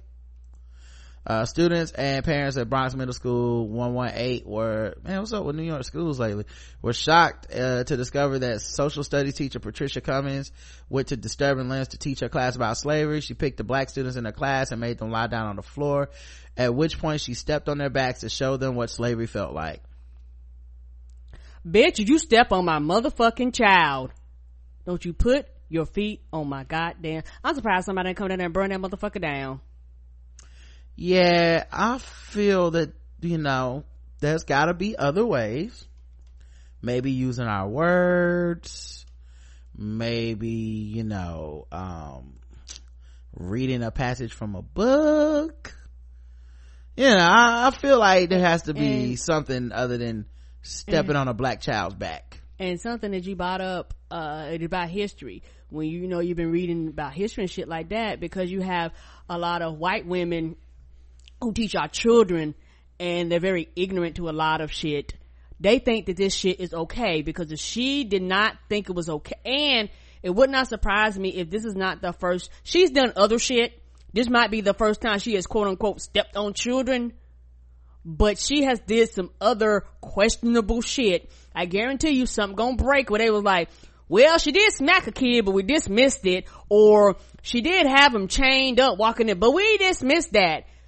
Like it don't start out on 10 like this. It's the small shit that she's probably been doing over the years that parents have been complaining about and they've ignored. A lot of times by the time you get to these extremes, they've done other shit. Like all these stories come out where they was in this school system and people complain, we put them in, we shipped them to over here with some other brown children to abuse, when at the end of the day she should not be in anybody's classroom.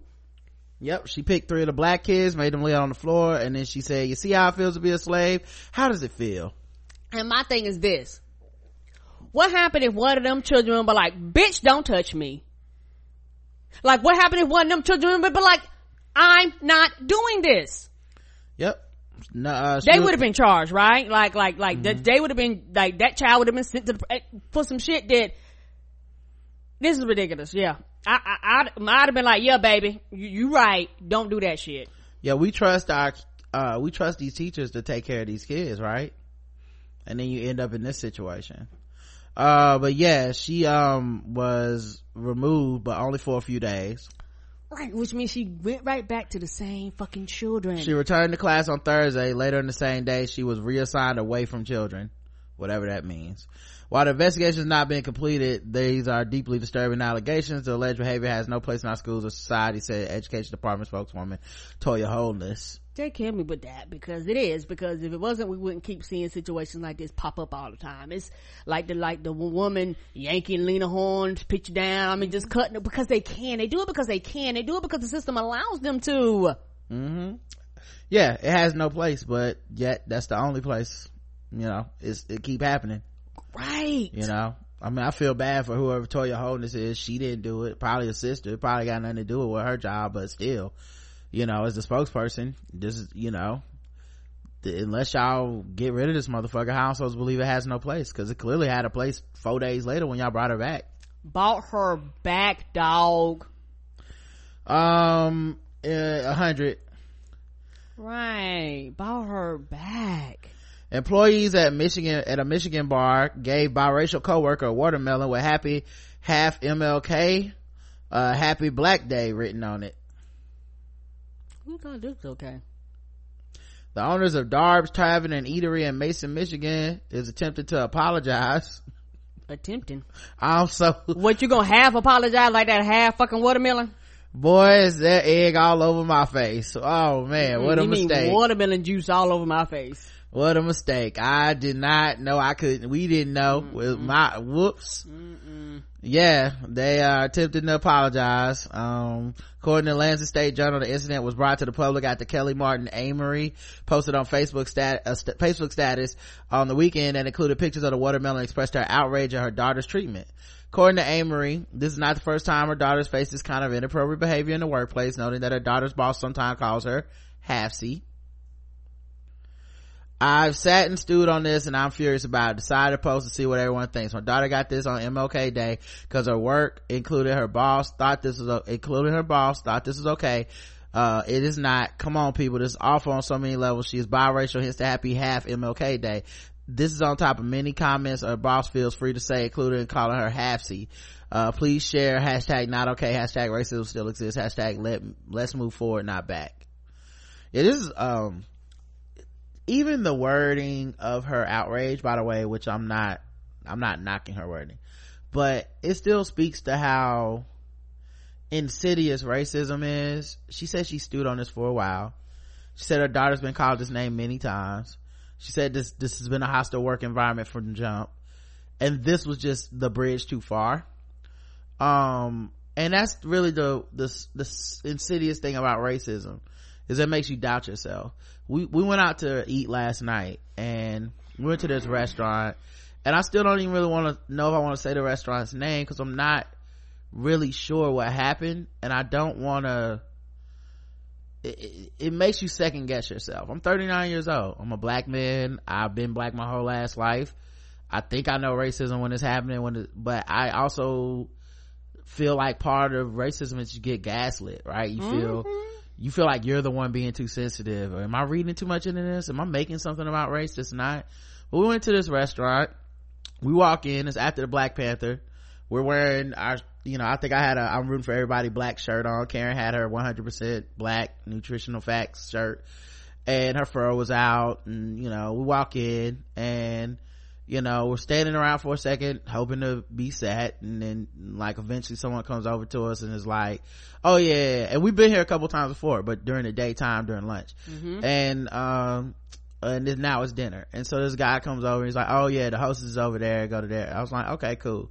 So we go to the hostess area, and there's like, I don't know, 4 people in front of us. I don't know if they're all together, like 2 individual couples, like 2 different couples. And they walk right up in front of us, and the hostess comes over and seats them immediately. Then she comes to us and she's like, okay, well, there's a 15-minute wait. I'm like, feel like you just sat those people in front of us immediately, but maybe I'm tripping. Maybe they waited their 15 minutes and now it's their turn, and we don't know what we're talking about. Keep in mind, guys, I'm not exaggerating when I say almost the entire inside of this restaurant was empty. Now I'm like, maybe do they only sit people outside after a certain period of time? But then I look inside, and there is one table where they got food and they're sitting inside. There's a bar area where people are by the bar, and she was like, well, yeah, it's 15. And so as soon as she said 15 minutes, even though me and Karen looked around like I don't see nobody, I was like, we'll wait 15 minutes, that's fine, because I was like, fuck it. And then she said 20. As soon as I said 15, she goes, or 20, as if she was looking for a number for me to be like, oh, well, that's just too much. I was like, okay, well, if I wait 15, then obviously I'll wait 20, whatever, so she's like, okay, well, if you guys want to go to the bar, maybe get a drink or something. And I was like, all right. So we walk over towards the bar, and I'm like, I don't want to get a drink at the bar, and I'm starting to put it together, like, why aren't we sat yet? Like, I'm looking around like, why couldn't we just sit at one of these tables? I look at this couple who's sitting at a table and they're eating food, and I'm like, clearly they can serve food on the inside too. I'm putting this together, and I'm slowly kind of like getting upset and starting to be like, is this racist?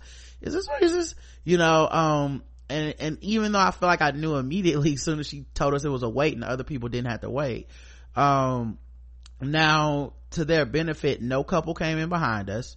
So I don't know if like another couple would have came in and they weren't black, or they would have been sat right away or something. I don't know. She's just essentially standing around at the doing motherfucking nothing. Yeah, just standing around that little station, nothing's happening. We made eye contact a couple times, she looked away. And so eventually, I'm talking to Karen, I was like, baby, I think this is just racist. And I hate to kind of, it's like, it took me 5 or 10 minutes, but I hated to even kind of like have that moment of like, yeah, I think these motherfuckers just don't want us in here, or at least she didn't, I don't know. Like I said, I've been there plenty of other times. Right. No problem. So I was like, all right, you know what, fuck it, I don't want to be somewhere where I'm not wanted anyway. And 2, I don't want to turn my life into a fucking I'm not trying to become an activist over this. I'm not gonna fight you over whether or not I gotta see. And honestly, she had plausible deniability on her side. She could have just really said, no, the couple in front of you also waited 15 minutes and you didn't see that because y'all just walked in, but they waited by the bar for 15 minutes and that's when they got sat, and we only sit people outside or something. It could have been anything, and I didn't even want to hear whatever the fucking excuse she had. I just knew it in my bones, and I was like, I don't want to eat here anymore. And so we went somewhere else and ate. And Karen was gonna write like a Yelp review about it and stuff, and I mean, I'm like, if you want to send it, go ahead. It was accurate, but that's the insidious part of racism. I still don't know for a fact. She didn't say anything racist to me. I didn't see somebody else get treated differently than me for sure, like, because I didn't know how long that couple was there before us. Literally, I'll never know, but I know.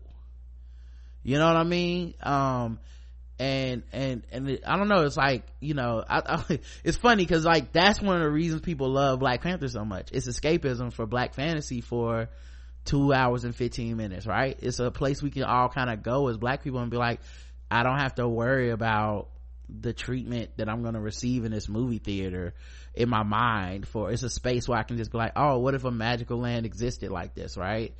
Anyway, all that to say, even the way this woman wrote this comment, look at how much shit she took before, and she didn't even feel certain enough to be like, this is racist and fucked up, right? She's like, what do y'all think about it? Right, because that's the thing about racism, is the subtleties of it. I think a lot of people think, it's the old school, put on a hoodie and hang a nigga by a tree. No, it's subtle slices, it's small cuts, it's tiny nicks, that you get over a period of time, and then you look on your body and then you realize, oh my gosh, I'm actually bleeding everywhere, but the blood has been trickling the whole time, but you've been bandaging it up, you've been patching it up, you've been putting Neosporin on it, you've been trying to do everything you can to ignore the reality of it. And and the thing about the situation yesterday, what was even more fucked up about it, she watched us leave. Oh, I forgot to mention, yes. So after 5 or 10 minutes, I'm putting this together. I'm like, even if we get sat, my whole attitude is ruined at this point. Right. I don't want to eat here. So we get up and leave, and we get in the car, and then we go to this other spot down the street and we eat there. Everything's fine. And in the car, like immediate, like maybe a minute after we got out the parking lot, I get the text. I'm out like, hey, your table's ready. Oh, and Karen's like, we could go back or whatever. And I was like, nah, I feel like she waited till we left. Right. And then if we would have left a minute in, she would have texted me my table was ready. She waited till we left, saw us leave, and then was like, okay, now text them now that I know they're gone. And I that's how I felt anyway. And like I said, I'll never be able to prove it. And honestly, I don't know for sure. I'll never know for sure. Part of being Black in America is that racism is so ingrained in shit you can't know. Some white person in this same situation would be like, well, maybe she's a bad hostess, or maybe she was telling the truth, or maybe they have some weird policy, or, you know, maybe if you went there tomorrow, it'll be different. I don't know. You know what I mean? I really don't know. So, but that's what this story reminds me of, is how this woman felt, even in something where I can't imagine a way that this isn't racist. She felt the same way I felt, which is, I don't know. What do y'all think? Right. And it makes you question shit. It makes you think you're hallucinating. It makes you think that it's all in your mind, because there are some situations that are just flat out blatant racism. There are some situations where you go, is this racist? Is it not racist? Is it because I'm black? You know, because this, that, and the other. And it's one of the things particularly big, like I said, we had just left Black Panther, so we was like super black, you know, as far as the attire we had on, you know, my jewelry and shit like that. So I think that that was the very frustrating part. And like other week when I talked about when our place we eat at all the time, now I'm thinking, fuck, do I even want to go back there again? Right. I mean, cause we literally have been eating there like 4, 5, 6 years straight. Like we go at least once a week. One of my favorite places to eat for lunch. But I'm like, I don't want to deal with that no more. Right. You just had these moments, and it's like I said, I'm self-aware enough to know maybe it could be my paranoia. I'm not gonna trip and be like, I'm so infallible, whatever I see is how it is and shit, and perception is reality. Maybe I could just be tripping. They not even thinking about that shit, or they just had an off day with service, or you know, something. But at the same time, I'll never know, and that shit's gonna bother me forever, because I feel like I know what it felt like. I know that much. Correct. And it's also one of those things where you're not dealing with somebody who has not actually been, me and Roger has both been in the food service industry, so I try to be very considerate of certain situations. I can literally, because like I said, I've served before, I can walk in the room and go, okay, it's gonna take us a while because you got the server doing this. So I'm we're very patient regardless. And so, you know, if we would have been seated and waited, I'd have been fine. But for the fact that we actually sat at an empty fucking table, y'all. Right. We actually sat at a goddamn empty table. One of the tables that they could have served, you know, but but at the same time, we sat at that table and no waiter came over either. So maybe there's I don't know. So and the way everyone was sitting, they were mostly outside. Only that one table was inside. I know enough to know I don't know, but I know enough to know what it felt like, and I can leave it at that. And I know that, you know, that's what this woman went through, you know. And this restaurant, the owner was like, it was a gift and it was supposed to be funny, but it's a tasteless joke, so we won't do that again. I take full responsibility. I saw this gift, I didn't stop it. It was a lapse in judgment, and we gotta just deal with that. Like, that's just a thing. That's the most you're gonna get. He owns the place. He's not gonna get sued. Like, these are all steps of escalation I have to take as a black person. Right, more work on you. I just wanted a job. I just want my daughter to be able to work. I didn't decide to become a fucking activist or a civil rights lawyer because my daughter's getting harassed at work or whatever. I just want she should be able to have a job and not be called half-C or giving watermelons at fucking work. That's not a crazy thing to want. Right, that's inappropriate.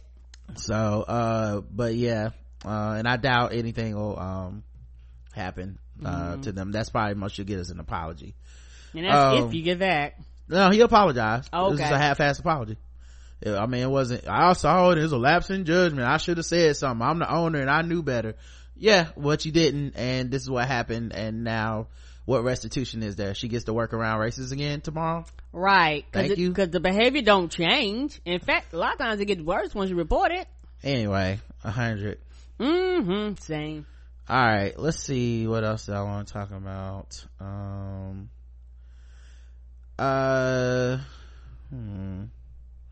Let me check my tags and see what stories I got. Yeah, I guess we gotta do some white people news today. All right, let's do some white people news. Which means I gotta find a song for y'all because I know y'all love these. And put it on the screen so everybody can see it. Now y'all be just as fucked with as we was in that restaurant after this song. Come on. And we were mad. Went down the street to the Chinese place and got and we went to China. No, we gonna move on. We went to Chinese place. That one little man, that man was everything. He was he was answering the phones, doing to-go orders, serving everybody. He was doing it all. And I was like, you know what? I will patiently wait, mister, because I understand. And he had mom and pop coming from the back serving people. Right. Come on, straight out the kitchen, like they was like cooking and bringing the food out. Right. They made that shit work. Right. That was like, and it looks like, cause we've been there before, so I really do think the server must have been sick or called out. So that, cause he was literally greeting at the door, seating tables, bringing out menus, getting waters. He was literally like a one-man crew. Kudos to him. And for shit like that, I would be more than patient for, because I understood. Right. At least he said us right away. Come on. Didn't tell us a 15-minute wait. All right.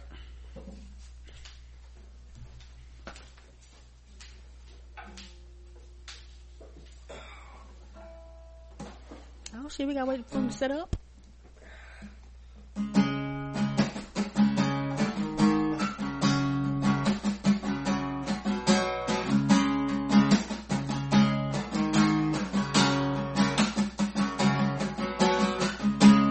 I'm just a bachelor looking for a partner, someone who knows how to ride without even falling off. Gotta be compatible, take me to my limits. Girl, when I freak you out, I promise that you won't wanna get off. If you're horny, let's do it. Riding my pony, my saddle's waiting. Come and jump on it. If you're horny, let's do it. Riding my pony, my saddle's waiting. Come and jump on it. Sitting here flossing, peeping your stilo. Just if I had the chance, the things I would do to you and your body, and every single portion, send chills up and down my spine, juices running down your thigh. If you're horny, let's do it. Riding my pony, my saddle's waiting. Come and jump on it. If you're horny, let's do it. Riding my pony, my saddle's waiting. Come and jump on it. If we're gonna get nasty, baby, first we'll show and tell until I reach your ponytail. We're gonna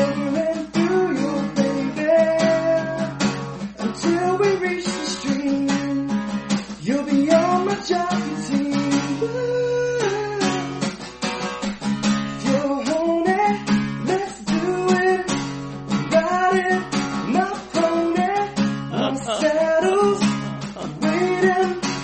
Come and jump on it. If you're horny, let's do it. Riding my pony, my saddle's waiting. Come and jump on it. If you're horny, let's do it. Riding my pony, my saddle's waiting. Come and jump on it. Ouch. That was pretty terrible. I say the name though. Yeah, that was one of the worst ones you ever had.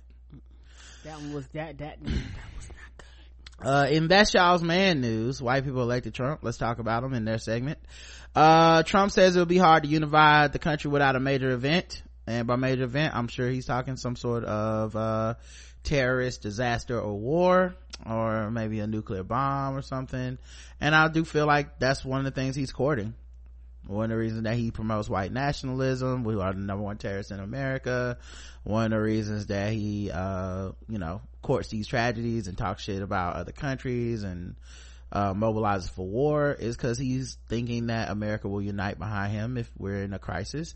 No, the fuck we won't. Right. Meanwhile, we just had a school shooting, and he went out there and gave thumbs up. I don't see people, the only thing I see is people mounting pressure on him, and even these kids that sadly are turned into activists because they survived another school shooting. Right. They was like, no, I'm not taking a picture with him. Fuck him. They're like, no. Even those kids are like, fuck him. Ain't no unification going on. No, it's already divided. Yeah, but you can't blame Obama this time. Right. And they'll find a way to, but the thing is it me, or because like I said, I kind of watched, there hasn't been any pictures of him with the families out, has it? Like, when Obama does these things, you normally have pictures come out with him talking with the families, like each individual family, speaking with the family, speaking with the children. He went to the hospitals. Mm-hmm. He took a picture with the staff. Mm-hmm. But did he take a picture, did he actually meet any of these families, or did he give them a phone call over the PA system? Yeah, he, what's funny is that he, took pictures of the first responders and put a thumbs up at the hospital. Right. It's, the juxtaposition obviously of him, compared to Obama is kind of an obvious one at this point, but it still stands that, when you see a person with genuine empathy, hugging people who've lost their children, crying while talking about it, being mocked for crying while talking about it, and then we send this guy down here when we have tragedy, not to mention the horrible unfairness of, we have we love guns and violence so much in America. Our kids learn active shooting drills. Right. They're active shooter drills on what to do, and we expect teachers to jump in front of bullets for kids for low pay, no respect, it's like we're lucky that fucking teachers aren't doing Nino Brown on these kids at the wedding. Like, you're lucky, because we don't respect these teachers. We don't want to pay them. We'd rather arm them than to get over the addiction to guns that's literally putting people's kids on the front line of violence. We don't give a fuck about our children. Yeah, because we want the gun. We love violence and weapons that much, the ability to kill somebody. We like that a lot more than we love our kids in America. Correct. And that's heartbreaking, but it's the truth. Omarosa breaks down in tears describing Trump's White House. I don't care. Mm-mm. She also went on Big Brother and said the U.S. won't be okay under Trump, but she was fine working there, so I don't know what that means. You were just telling me it would be okay, but as Robin Roberts said, she'll tell us that story when she's ready to sell it. Right. And while we're speaking on Trump, also maybe just me, how the president treats his wife matters too. Mm-hmm. In my opinion, because they had a clip with them getting off an airplane, and he literally bumped his fucking wife like he was trying to football attack her. I was like, what the fuck is this? Y'all 50 feet up in the air, nigga, and you bumping her? It matters and it don't, because she chose to be there. Correct. And people try to turn her into a victim, and I'm not on board with that, but I understand that but we knew he was fucked up towards women before that. Correct. Hold on, we gotta go to the next segment before we get cut off. We'll be right back, guys. Mm-hmm. Yeah, and I guess, like, I do understand, but I think my thing is that double standard, when it comes to that. There's no way in the world Obama could did that to Michelle and everybody would have been cool with it. His entire presidency is a it won. Come on. But I think that's the obvious surface level discussion. Like, I don't even think I think anyone that hasn't already kind of tackled the idea that Obama couldn't have done all these things because he's black, I think that's such an obvious surface level thing that anyone that would deny that is not even worth talking to. Correct. Trump wants to slash food stamps and replace them with a blue apron type program. Yeah, I saw people trying to be like, it's kind of a good idea if you think about it. Let me tell you what this means. Fuck out of here. It won't be blue apron anything. He's just trying to bring back government cheese. Right. He was trying to bring back, when you used to get, trying to bring back lesser the shame. I was gonna say lesser quality food in the mail, canned fucking horse meat and shit like that.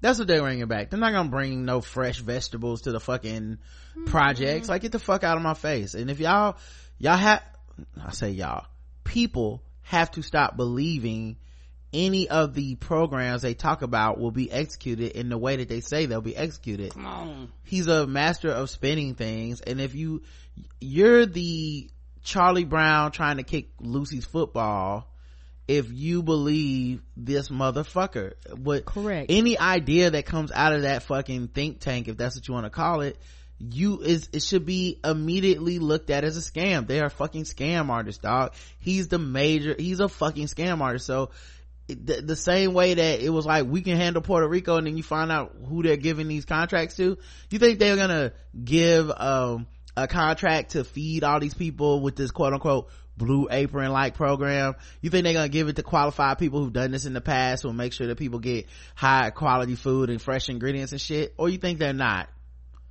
You think they're gonna give it to the lowest bidder, and it's gonna be weeks where people go, I didn't get no food this week, and nobody gonna give a fuck. Right, and it's gonna be the cheapest shit they can afford. Come on. High in sodium, high in cholesterol, not good for you. Rob Porter's ex-wife confesses she's fearful for Hope Hicks, who is his current girlfriend in the White House. I don't think he'll stop. His ex-wife was abused by him, and obviously the Trump White House knew about it since November, and they kept him on the job until it was discovered, and then they couldn't get their lie straight. 3 different stories arose about how he lost his job. He resigned, then he was fired, then he let go for personal reasons, then he left for personal reasons. Don't believe no, because the stories are too conflicting. Trump's White House released a memo that was very stupid and transparent. Everything they do is stupid. Yeah, and it was a memo trying to imply that the FBI inappropriately spied on Trump and his campaign advisor in 2016, and it was obviously wrong and stupid, and everybody knew it. And then Democrats wanted to release a memo that was a direct response to it, and he blocked the release of that memo. Let's see. His move to end DACA program was blocked by another judge. That's good, because they're still trying to attack the DREAM Act. And shout out to these judges that's like, what the fuck you ain't gonna do? It's gonna have to go, put like this, I'm gonna be on the right side of history. If it get passed, my name is not gonna be attached to that bitch. Right. And of course they're upset that these activist judges keep saying you can't break the law. You mean the judges is like, hey, I'm supposed to do the law regardless of what the fuck you want? Melania and Ivanka once again released their own press releases to try to make themselves look good. They said that they tried to stop President Trump from tweeting, but no one could do it. One, that shit comes directly from them to separate themselves from him. But then 2, that's even worse. We just wanted to keep this negative, bigoted bullshit to us in the house and not tell you guys, because then y'all know what kind of asshole he is. Mm-hmm. And you basically say we alright with his behavior. That's what you're saying. That's one of the things. Well, I do agree with you. No, you're not a motherfucking victim. You marry him. You agree with him. And his daughter daughter and son, the 2 that's more prominent, not the youngest one, is just as bad as he is. Yeah, Melania just a gold digger that got caught up in some bullshit when this nigga decided to run for president and win. Nobody thought he could. Come on. She's like, I just waiting on this nigga to die to inherit his money. I didn't know I had to do all this, but I still don't feel bad. She knew she married a fucking racist piece of shit. Yes, she did. In fact, she in agreeance. Yep. Another White House speechwriter, David Sorensen, resigned Friday after being accused of physical and emotional abuse by his ex-wife. It's almost as if the White House is full of white supremacists and misogynists. It's almost as if Jamel Hill was right. Almost. Omarosa was fired for using White House car service, according to a new report. 2 liars lying. I don't know what's true. I don't care. Maybe it's true, maybe it's not. Both of them be lying. Trump slammed insecure Oprah and says he hopes she runs for president. He's so transparent and stupid. He's so afraid of Oprah for the same reason all the wokes, TM, are scared of Oprah, because she could run and win. Come on. And probably do it pretty easily. And she's already said she won't run, so fucking stupid. But yeah, he insulted Oprah and basically tried to come at her because she had a panel discussion on 60 Minutes where she talked about his presidency being 1 year into it and how terrible it was. She said polls are showing the respect for the United States is eroding around the world. Do you care what the world thinks of the United States? She asked at one point. There have been some members of Congress, including Republicans, questioning his stability and fitness for office. What do you think of that? And do you believe he has temperament to be president? She also asked, do you think the president is held to a different standard when it comes to the issue of sexual harassment? And of course he saw it and got mad and said she was very insecure and hoped she runs so she can be exposed and defeated just like all the others. He's fucking mad, man. Y'all put this asshole y'all made him president, right? And she can annoy y'all and just keep it trucking. Like, she living her best white woman of color life. She don't give a fuck about what he got to say. Also Trump said that the Florida student should have done more to prevent the deadly shooting. So many signs that the Florida student was mentally disturbed, even expelled from school for bad and erratic behavior. Neighbors and classmates knew he was a big problem. Must always report such instances to authorities again and again. The fucking authorities that knew, the fucking authorities were warned about his YouTube comment, them fucking authorities. Hey, sorry 17-year-olds that are dead. It's y'all fault. You know, he doesn't care. He has no compassion, no empathy, no sympathy. He doesn't give a fuck about this country. Do a better job, you know, reporting people and y'all won't be dead. Right. And do you wonder why the students as involved are like, fuck you, no, I'm not taking a picture with you. Right. All right, let's talk about white people news, the whiter side of the white people news. Let's do it, dog. Jennifer Aniston and Justin Theroux have called a splits after 2 years of marriage. Okay, now these are the ones we get to see, right? Yes, these are the ones y'all get to see. Jennifer Aniston and Justin Theroux. She was on Friends. She was on Friends. He was on The Leftovers, most famously for me. I don't know what else he done. I didn't watch The Leftovers. I know, it's too white. Yeah, it is. But yeah, they were plagued with problems in their relationship well before they tied the knot. Some of the issues that led to their demise, actually. The source close to the pair says that Aniston and Theroux each preferred different coasts, a major source of contention for the pair. Ever since they became serious, the living issue often made them bicker. It was always hard for Jen to understand why Justin didn't like, or at least could learn to like, LA when she was in LA. For a long time, the couple who dated for more than 4 years before marrying in 2015 accommodated each other. He would spend more time in New York City, and then Jen, feeling so strongly about living in LA and disliking NYC so much, she wanted him to be happy, and that's why she agreed that he should spend so much time in New York City. But it didn't work out. One wonders why they got married in the first place. Nothing really changed after they tied the knot in a surprise backyard birthday party turned wedding ceremony August 5th 2015, a few days before he turned 44, followed by a honeymoon in Bora Bora with friends such as Courtney Cox and Jimmy Kimmel and Jason Bateman. Oh, your honeymoon. What? What? Oh, just saying, you taking a group of celebrities on a honeymoon? Oh, I guess it's their friends. I don't know. Getting married never seemed that important to them, says the source. When they finally did start to plan it seriously, it was more like, let's have a great party with all our friends and go on a fun trip. They had the same issues before they got married that caused them to split. They announced their split after 7 years together and 2.5 years of marriage, with a statement released by Aniston's longtime publicist on Thursday. In an effort to reduce any further speculation, we have decided to announce our separation. This decision was mutual and lovingly made at the end of last year. We are two best friends who have decided to part ways as a couple, but look forward to continuing our cherished friendship. Normally we would do this privately, but given the gossip of the industry, cannot resist an opportunity to speculate and invent. We wanted to convey the truth directly. Their statement continued, whatever else is printed about us that is not directly from us is someone else's fictional narrative. Above all, we are determined to maintain the deep respect and love that we have for one another. Oh, so white. Shortly before the breakup, a source told people that Aniston and Theroux's different personalities and interests put a strain on their marriage. They are very different people. Jennifer loves her life in Los Angeles, if anything, she has grown more attached to being there. Justin's not that comfortable or happy in Los Angeles all the time. He loves New York and always has.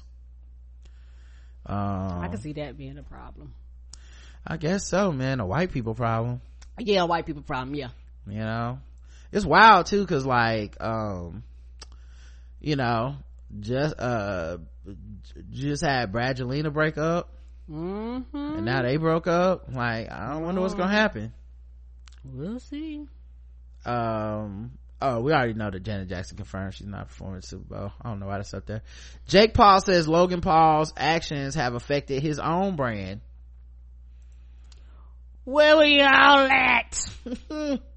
YouTube isn't the only brand being affected by the negative press around Logan Paul's antics. His brother is feeling the pressure too, and he sided with YouTube over his latest punishment. During an interview with TMZ earlier this week, Jake Paul, who's currently embroiled in a feud with KSI, and who's faced plenty of controversy himself in the past several months, said he understands why YouTube is cracking down on Logan Paul's account. The punishment feels like a lot, but I think they know what's best for their platform. They treated us amazing over the years. My brother needs to get better at determining what you put in his videos kids are watching. The trouble began for Logan at the beginning of the year when he did the dead body and, you know, the suicide farce. After about a month away, he returned to the platform, almost immediately found trouble again, posting a video of himself tasering a dead rat. What? That led to YouTube to strip away all of his ad revenue, and in a recent blog post, the site laid out further punishments for content creators who harm the community with inappropriate videos, including the ability to remove a channel's eligibility to be recommended on YouTube, and such as appearing on our homepage. Trend or watch next. Right, you over here fucking up and you fucking everybody else's money up. People ain't got shit to do with it. And the only reason why I'm saying something, because he's like, dog, I'm trying to make money too. You fucking up everybody's money. Yep. Of course, Jake Paul had said that his brother brought his own. It's his own. Logan Paul didn't respond, but Jake Paul, his brother, said that Logan's antics are hurting his own brand. Of course, he said people lump us together, so they see him my brother fucking up, and they think, hey, you a piece of shit as well. Yeah, let me have my own. Put it like this, let me poke a hole in my own shit. Don't let me go down with his bullshit. And he has poked a hole in his own shit. Yes, he has.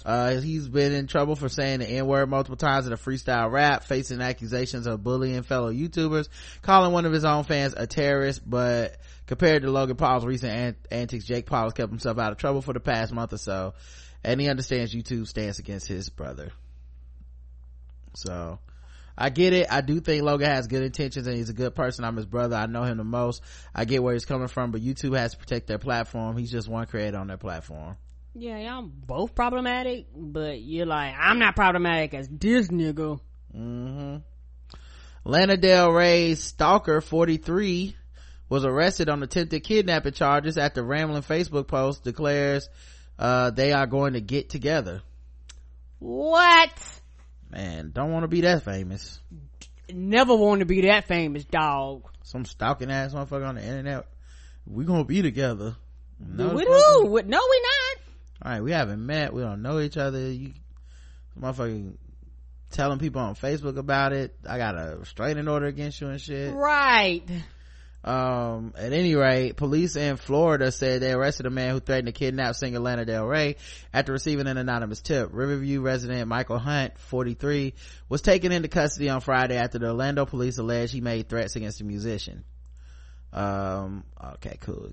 I thought it was coming up. All right, article's moving kind of slow. Back to this. Hunt has been charged with attempted kidnapping with a weapon and aggravated stalking with a credible threat. The 43-year-old was arrested at 9 p.m. Friday evening after he was making his way to the Amway Center where Del Rey was scheduled to perform that evening. So he was on his way. Wow. Oh, that's him? Oh god, he looks scary as fuck.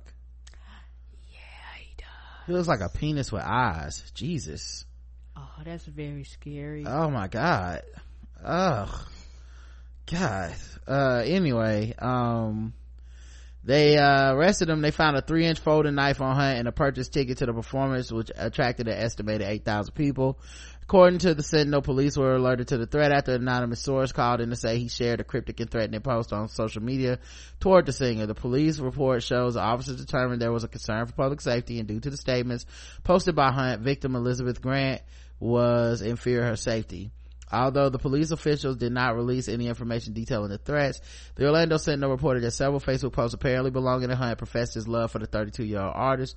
I want to see my queen on Friday, and from that day forward, our decisions will be as one. In a separate post, he said the singer knows my face in her dreams. She's my always and forever to be. Just days before his arrest, he was posted a rambling video of himself on Facebook in which he talked about his plans to get together with Grant. I'm going to probably finish out her tour with her, obviously, and dance and talk and figure out what we're going to do. The video also shows they also show him frequently shifting between a myriad of different political topics when looping back to Grant and telling viewers that I'm letting my feet rest before I take off with Lana. Hunt has a long criminal history. He's served 5 prison terms, including burglary in an occupied structure, grand theft motor vehicle, and grand theft with a firearm, according to Sentinel. Hunt was last released from prison in 2014 and served 9 months on evading arrest conviction. Yep, that's pretty scary. Meanwhile, I have a video of Lana Del Rey hugging a dude that jumped on the stage and interrupted her show. So I don't know what's up with her security people. She need to call Kevin Costner from The Bodyguard or some shit. Come on, like one thing you ain't gonna do. Nah, you ain't gonna get that close to Beyonce that quick, honey. They about lynched the motherfucking fan and caught her wig. So I know they'll take anybody to get on the stage out. That's scary. Paris Jackson spent Saturday having a low-key evening with friends and family. Good for Paris Jackson. The model actress was dressed up in her typical hippie chic as she stepped out with her brothers Prince and Blanket Biggie 15 for dinner in Beverly Hills. I always wonder what happened to Blanket. Never see him. You always hear about so quiet. Yeah, you always hear about Prince and you always hear about Paris, but you never hear about he's Blanket. Like, I don't want them problems. Let me lay up beneath my blanket and just be hid. You know, I was like, did he change his name? You know, he's like, I'm here, I just don't, y'all don't see me. The 19-year-old stress-free Saturday comes after an unpleasant encounter Thursday when the late pop legend Michael Jackson's daughter was robbed by hitchhikers. Oh shit, how does that happen? Yeah, Paris Paris donned comfortable layers to the restaurant wearing a pink and gray splattered t-shirt and plaid flannel tied around her waist. The IMG rep Beauty carried a boho backpack with her while her hair was tied back in a messy ponytail. The rising star appeared to be in a reserved mood, seen entering the establishment with her arms crossed and an inscrutable facial expression. Paris was accompanied by younger brother Biggie, formerly known as Blanket, who could be recognized with his long dark hair. Older brother Prince was also there, seen holding hands with an unidentified female. On Friday, the star vented about the experience while recounting the events on social media for ET. So last night I picked up a couple hitchhikers and one girl was pretty fucked up. I remember taking out a pair of my own socks and putting them on her and stopping by a fucking fast food place to get them dinner. This bitch fucking stole my debit card, dude. I gave you guys a fucking ride across LA and I do my very, very best to be the best Uber driver ever, even though I'm not part of Uber, and you steal my shit, dude. What the fuck? While the situation was demoralizing, a few missing dollars won't be sent Paris to the poorhouse. The beautiful blonde and her sibling each earned $250 million when their father's music catalog sold in 2014, and they stand their hair even more when the years go by. Like it's probably in this will, you know, they probably progressively get money for the rest of their lives, basically. Out here robbing Paris Jackson. Y'all ain't shit. Come on. She ain't bothering nobody. Alright, let's do sword ratchetness. Okay. And then after that we'll talk the Black Panther spoiler discussion. Okay.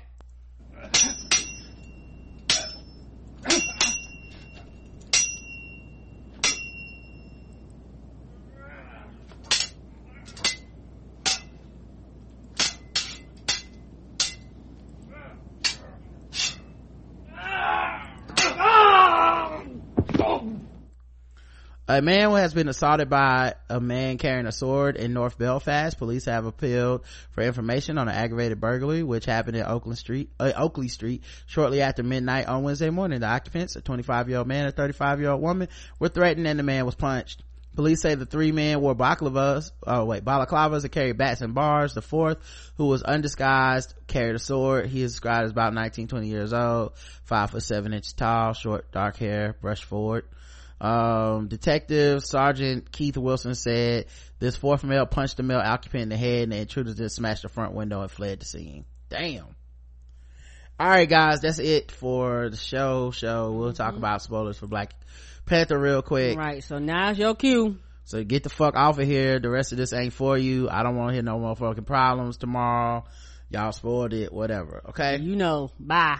All right, so in Black Panther, I guess this has become a controversial thing to say. I noticed it the first viewing, and especially the second time I saw it. But it's become a bone of contention on the internet. But Michael B. Jordan's character, who's the bad guy, Killmonger, he kills people indiscriminately. He has like hundreds of fucking tattoos on his chest from all the people he's killed and shit, like these brands he's put on himself to scar himself to as ritualistic killing or whatever. And you know, he's the bad guy for a reason. He's a villain. Some people have kind of taken to doing like the kind of almost like Magneto, like Killmonger was right, you know, whatever.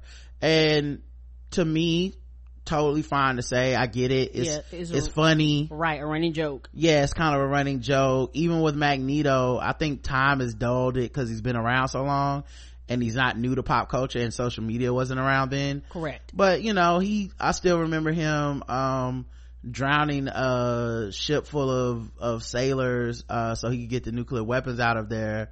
Then he killed all these people. You know, he's done all kinds of atrocious shit. He has fucked people up. Right. So when you say Magneto is right, it's obviously a bit facetious, you know.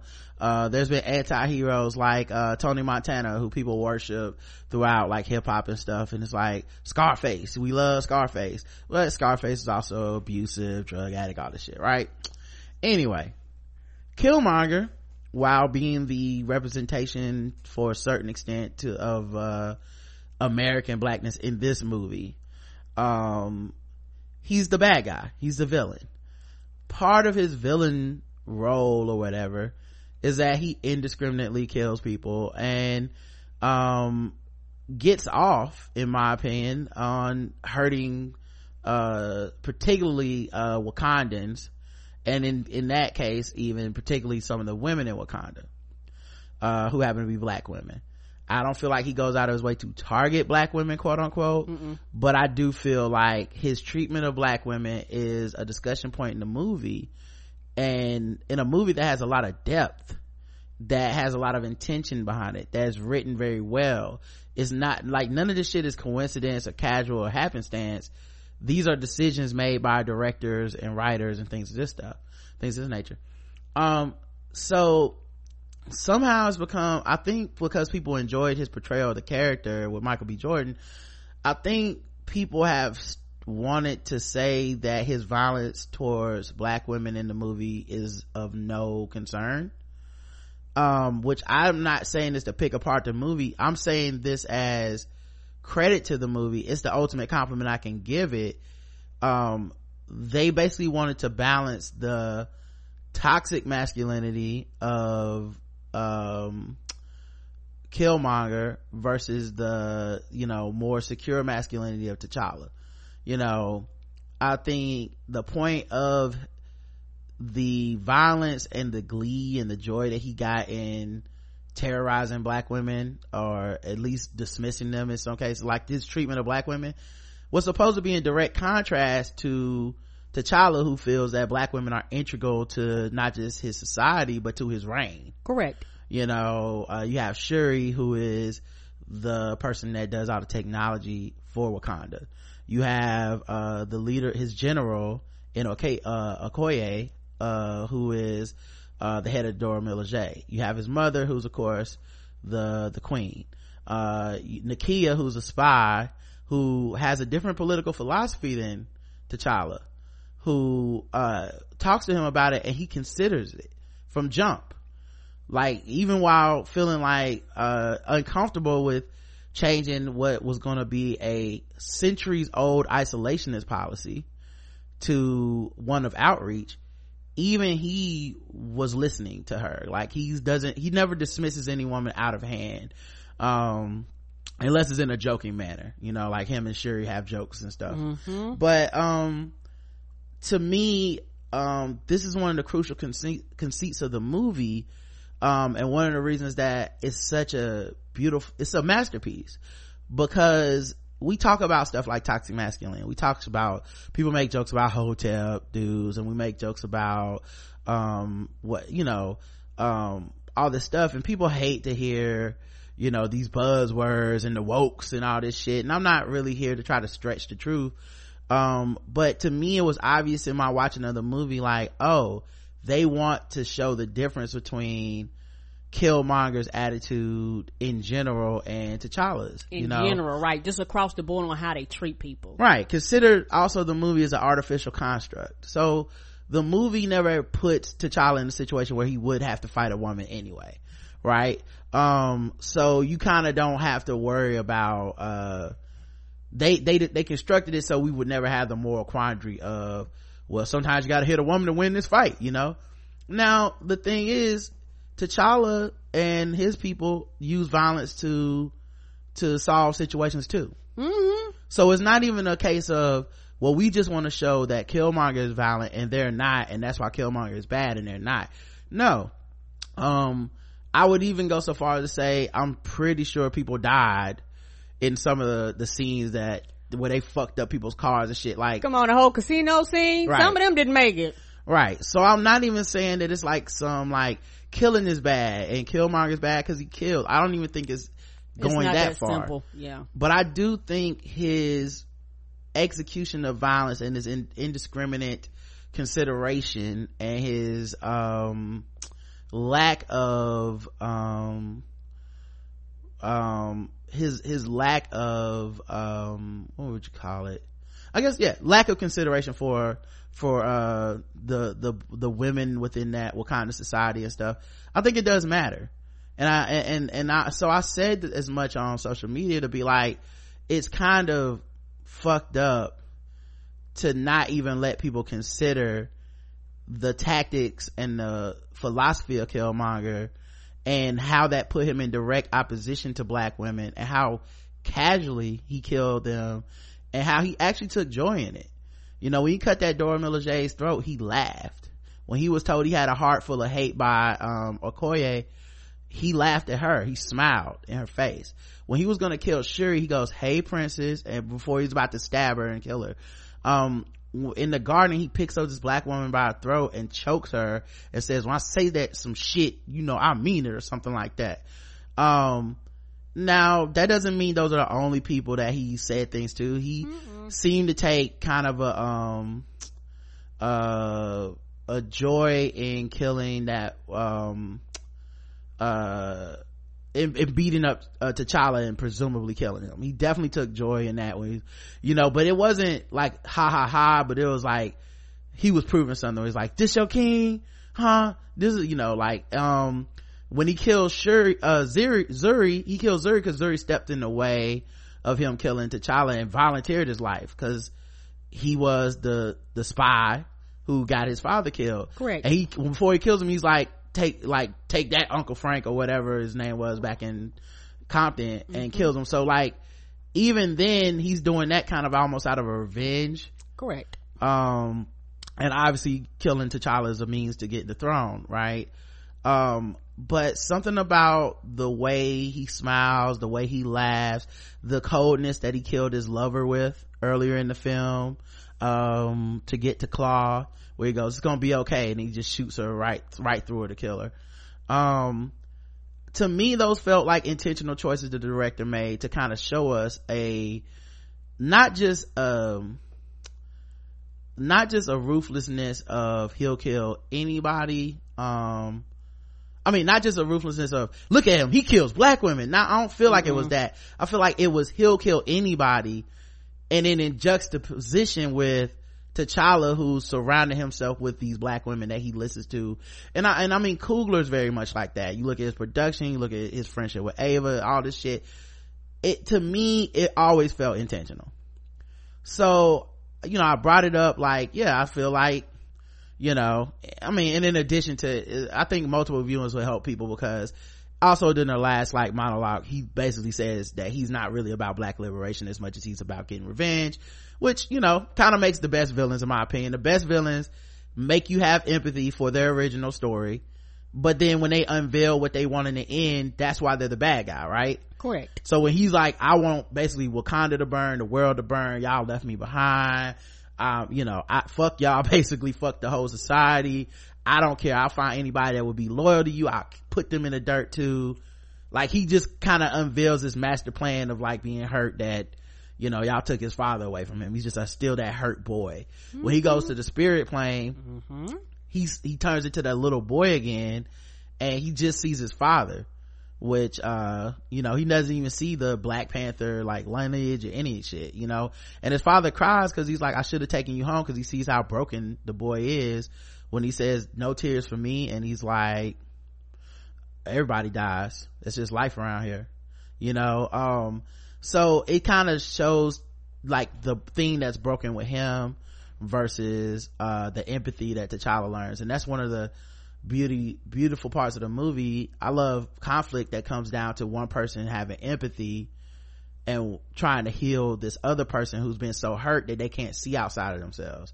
And that always reaches me. I love Naruto because of that. Like those fights where it's like I see you and I have been hurt and you have been hurt, let me heal your hurt, you know, let me help you, rather than watch you go down this self-destructive path. When T'Challa offers to heal him, and it's such a powerful moment, because I think anyone who saw the movie never forget that last line when he's like, nah, bury me at sea with the rest of my ancestors that knew that death would be better than living in bondage, you know, like that line. But yeah, a lot of his hurt was disguised as his pro-black liberation rhetoric that was really more about his pain inside and his, you know, his father being taken from him, this country, having his back turned on him and shit like that, right? But part of that also was displayed by his callous disregard at best for black women's lives, versus T'Challa's pretty much one of his motivating sources being to listen to and protect the black women, you know, in his life, you know, and those black women being capable, badass women that weren't on the sideline, you know. Still Okoye's like loyalty to the throne and the conflict that she experienced, you know, and the betrayal of that nigga Wakibi, the worst nigga in the world, Wakabi. Yeah, he won't be her love no more. That nigga was a cornball. I know he drove her car when he dropped off at work. Anyway, the point being, like, people got, in my opinion, like, upset at the notion of people considering the movie beyond just, you know, these very simple, he was a good guy, he was a bad guy thing. They want to be simplistic when it's not. It's layers to it. Yeah, the movie purposely doesn't have simple layers. Right. And I saw people trying to go to, it's just a movie. It wasn't just a movie a week ago when y'all were talking about this is what representation matters, this is why we need these heroes, look how much money it's making, it's showing, it's an example for Black Hollywood. It's okay to consider the movie beyond that, and more importantly, it was designed to be so. Now I had this feeling, I thought it was obvious. I didn't think, I swear to God, I wasn't going, I'm gonna turn the timeline up. I was like, oh yeah, it's obvious the treatment of black women from the bad guy is completely juxtaposed against T'Challa.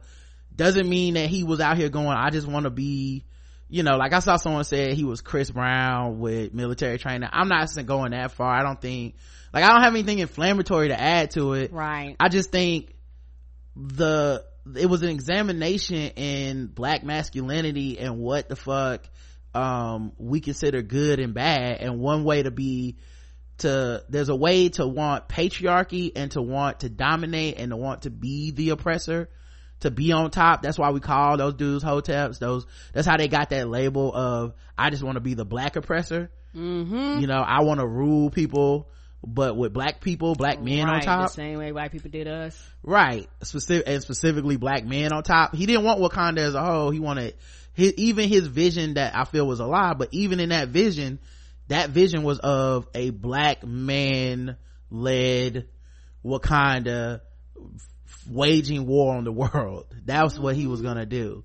And you know, even when he took the throne, the way he denied Okoye's counsel, you know, the way that like I say, he choked the woman in the garden, like even kind of the demeaning of the queen's title and what he's hey Ani, which is hilarious, you know. Of course I'd love a hey Ani shirt, you know what I mean, like, but like even that stuff, it was like he was kind of demeaning like to women in general. Even the way that he, for Daniel Kaluuya's character W'Kabi, the way he aligned with that dude, he didn't disrespect him. You know, like, and that dude fell in line, which, you know, black men often do. Come on. Another great message in the story, you know, how this brother sided with this dude out of his lust for revenge and patriarchy, right, over his lover, over Okoye, who was the strongest woman in the fucking movie, and he sides with this dude he met about 2 hours ago, you know. It was like, it's an amazingly powerful narrative. I think people will get to these layers if they stop denying it or stop feeling so fucking insulted that there would be depth in this black movie, that a comic book movie would dare to try to touch on a lot of cultural touchstones in the same film.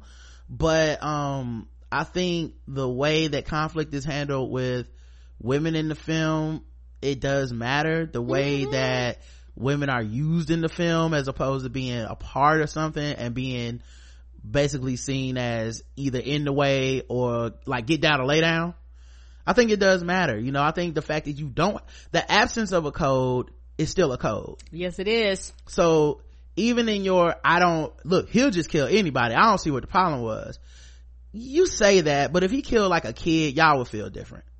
Y'all know that there's certain people that if you kill them, if you glorify or get glee in killing them, we then turn and go, that's not a good guy, that's not an anti-hero anymore, that's not a, you know, he was a villain and he was purposely a villain, like, and people wanting to have fun and say, you know, he was right and shit. I don't begrudge them, and I want to be clear, I'm not trying to take away their fun or their joy, right? It's just times have changed. Before social media, just imagine saying Magneto was right, but we had Twitter in 1965 or whatever the fuck, you know, like, no, y'all would not have said it, because y'all would have been like, we would have had to consider it. We used to didn't have to consider these things, right? The people who didn't want to get on board or didn't have fun or didn't like this shit, they just didn't exist in your head. If you didn't meet them or know them, then it was like, I can say Magneto was right, I can say whatever, and I can be fine with that. I can say Saw Gerrera was right from the Star Wars movie before last. Rogue One, I can say that while not being like, obviously I don't agree with terrorism and shit, you know. But I think because people have gotten themselves in some woke ass circles, now when you say these things, you have to worry about the clapback. So instead of saying, well, obviously I don't mean that, I'm just having fun, you know, everybody changing their name to Killmonger and shit like that, because they identify with his revolutionary right, rhetoric. there's nothing wrong with that. Yeah, instead of just being like, well, obviously dude might have had some issues with women, instead of saying that, it's shut the fuck up, fuck you, don't talk about it. That's such a weird response to me, because you know? People don't want to have a discussion. And I think too, and we talked about this earlier, it's a lot of dudes that relate with Killmonger and the way that he treats women and the way that he wants to overtake white supremacy. Like, they really relate to him. And when people talk about him and begin to challenge and begin to dissect the character, they take it as a personal attack on themselves and their masculinity. And yeah, I mean, plenty of women were defending it too, like a lot. I believe that there's plenty of women that defend hoteps. Right, and there's plenty of women Chris Brown fans, shit like that. I mean, I guess it's easier to dismiss, but to not even want to discuss it, to not even let somebody be like, oh yeah, I noticed that. So here's the thing that got me though, right? Cause even someone brought up Negan in the chat. Even with Negan, I know people got Negan shirts and stuff, but I remember with Negan, people were like, he's a rapist, he puts those women in situations, and I said, see, that's a thing that when you wrote the book Walking Dead, if I got a Negan t-shirt, I'd have to worry about. But at social media's caught on a lot more, and you say this shit now, and there are people that will point out, and I don't disagree with them. Right. You put these women in some very dire straits and be like, you can sex your way out of it. It's not exactly a completely consensual thing, and but people get mad as fuck about the idea of you spoiling their good time by raising that this thing exists in this fictional world, right. But it's so, and I'm okay with, like, I understand that impulse, but you're not right, you're wrong. And it was funny because people were in my mentions upset about it, and I'm like, one dude was like, you're projecting, and I said, I'm not projecting. I didn't make up that he literally laughed when he cut one of these women's throat. Right. I didn't make up him smiling when she said your heart is full of evil. I didn't make up him saying, hey princess, to Shuri. I didn't make up him telling this girl it'll be okay and then killing her. I didn't make up these moments. I didn't make up him choking that woman in the garden either. I didn't make up these moments. Now you may feel like I'm cherry picking these moments, but I didn't feel like he delighted in killing Claw. Even the woman that died from and the people who died in the museum, he didn't kill those people. He did not. Claw came in and shot those people. Right. And he asked Claw, why did he do it? He said, why didn't you just shoot the dude right here? So like, I don't think that there was like, and it's a turn, right? It's a villain turn. Later in the movie, he's more evil. So, and he's becoming more of I'm coming under these false pretenses of Wakandan supremacy, and I really meant I'm gonna fuck the whole world up because the world is fucked up to me, so everybody can die. So these are very key moments that I don't know if people just missed them or if they're being obtuse on purpose or what.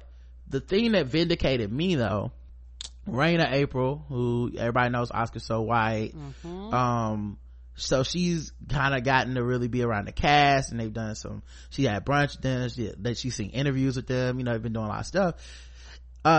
She confirmed that at brunch they asked one of the Dora Milaje and Ryan Coogler and stuff about this, and it was like, yes, that's what happened. We wanted Killmonger to be viewed as abusive towards women or at least violent towards women in a way that T'Challa definitely is not, as that juxtaposition. It's a part of the movie, it's a part of the examination of masculinity, it's a part of the way that when you measure masculinity in dominance and violence as opposed to cooperation and learning and listening, which doesn't mean that T'Challa is any less of a man, doesn't mean he's not violent, doesn't mean he's not a hero or any of this shit, but this is the difference between your hero and your villain. There has to be some difference. This is not a movie with two heroes. At some point the bad guy gotta go too far, else you walk out the movie being like, I don't know, felt like felt like it was two heroes and the heroes lost. This ain't Civil War. You know what I mean? This was different, and it was kind of sad to see people refusing to recognize something that even the artist would say, I put in this piece for you to see. It felt so sad to me to see people hop on my shit on some like, I can't believe you would say that. Like, I can't believe you didn't see what was there for you to see. It wasn't hidden, it wasn't a mystery. No. So what is it in yourself that is so insecure about having this realization? And this is just me just talking in general. I think when people seen this movie, people saw what they wanted to see. How you can show multiple people the same thing and everybody comes out with something different. People seen a lot of the things that you've seen because a dude was in my Facebook DMs this morning, baby. I'm not saying no names, but he wanted me to like explain to him, like, well, what about this, what about that? I'm like, bruh, it's just my opinion and your opinion is valid, and if you don't agree, you're inclined to disagree. I'm not angry at you or anything, but you have to understand, to me, this is not let's debate this. Right. It's in the movie on purpose for us to see. I want more people to see it because I feel like that shit is so, like, that's the shit that we excuse because we're like, well, he just will kill anybody. Well, yeah, but there's varying degrees of killing people that we think are worse. You know, if he was killing people in fucking wheelchairs or blowing up hospitals, we'd be like, yes, that's worse. You know, it is different. You know, there's also people that think him and Nakia had the same, well, they both were kind of had the same vision, but T'Challa didn't listen. No. They don't have the same vision. No, they didn't. One dude wants to start a war that will burn the fucking earth to the ground. The other person wants to reach out with diplomacy and outreach, technology and education to marginalized people around the globe to help them, you know, kind of expand themselves and to gain some footing on the ground and help black people everywhere. He wants to arm black people and have them kill folks. Who he gonna send them guns to? Dr. Umar? Seti? Like, who the fuck he gonna send these guns to? Like it does matter the difference between all these things are in the movie, and that's almost as if you examine it the way I can't tell what niggas want. Do you want me to not examine it with the reverence that I have for Star Wars, for what I consider to be cinematic classics, where I'm like, oh, you can find more depth. The more you watch it, the deeper this shit goes. Oh my god, it's so beautiful. Should I not want to get every morsel of entertainment and thought from this project that is years in the making, the only of its kind? Should I not want that so you can be comfortable? Because all I'm doing is musing. You can ignore me. It doesn't matter what I think. If you don't want to have this thought, if you just want to go, they was punching each other, comic books, then leave me out of it. Why is it threatening to you that I would examine it any further than that? Several things. Number one, and I say this and I will always consider to say this, a lot of people don't have and they don't exercise critical thinking skills. And I think when people see those comments, because a lot of people, even women, we got to protect the black man at all costs. Like that's the group of people that's kind of jumping at you. How dare you criticize the black man? How dare you say a black man was wrong? How dare you say a black man wasn't right? How dare you say a black man that won't black man due to the same oppressive shit that why? How dare you? And you have a lot of that group that's coming out of the woodworks now. Like I said before, you can know them niggas, but they come because of the internet. They come out of woodworks now, finding and seeking people to argue with and debate with, because at the end of the day, this is how they feel about every fucking thing. You know how, that group of people don't care how women are treated. Let's just keep this real. They don't care about the mistreatment of our society. They don't care about this shit. Well, I just want to say, I know the people that replied to me, some of them, they're not all like that. No, they're like, not. It wasn't just the hotep dudes or the like pick me chicks. Like some of these people otherwise seem to be pretty up on shit, at least understand some levels of feminism and womanism and shit like that. But in this particular situation, it's like they were almost insulted at the idea that the bad guy could have been bad in multiple ways other than just the simplistic, I'm a bad guy. And everybody has a blind spot, and no matter how woke you are, no matter how on top of shit you are, no matter how much you read, no matter how many speeches you give, no matter how much you try to stay up, everybody has a blind spot. And for a lot of people, they feel like, this is my shit, this is the way I love it, like I love it this particular way, and if you don't love my black shit the way I love my black shit, I have to defend it. Like, I can't just let you enjoy your shit the way you enjoy your shit. I can't let you have it your way and me just go, oh, I don't agree with you, and keep it trucking. There's something within me, there's an insecurity within me, there's something that strikes up within me that makes me want to say something to you, regardless of how irrational, regardless of how illogical, regardless of how intelligent I am. This is, and I think it has, in my opinion, it has to do with this just being black shit that everybody loves, because I think if this would have been something else with some white folks, most of them people wouldn't have said nothing to you, they wouldn't have had a comment, most people would have went on about their way. But because this is something that strikes a chord within the black community, people feel like they have to say something, and they feel like they have to defend it because it's something that goes against whatever it is within them, and they feel like if you don't agree 100% with me, there's something wrong with you. Not that there might be something wrong with my opinion, and that's okay. I think that sometimes people take things personal, sometimes it aren't meant to be out there as personal. It's wild because the fucking director is like, this is in the film. It don't matter. And niggas are mad at me for noticing it's in the film. Like, maybe you should check yourself and be like, yo, why don't I want to examine that a film that is extremely focused on the placement of black women in the narrative would also make a statement by the bad guys' disregard of black women in the narrative. I didn't say he targeted black women. I didn't say he only kills black women. I'm saying he is specifically callous and brutal towards them as anyone else. For a man who claims to be pro-black, for a man that claims to be pro-Wakandan, he is much more, he is brutal. He is laughing. He is smiling. And the fact that is on the screen and we as black people see it and don't even notice it, to the point where we get angry that someone would notice it. Right. Something that was placed in the film for us to notice, to see every detail. This is what the fuck, they crafted this narrative on purpose. You know what I mean? They want us to see it. And you have people angry that you would dare examine it.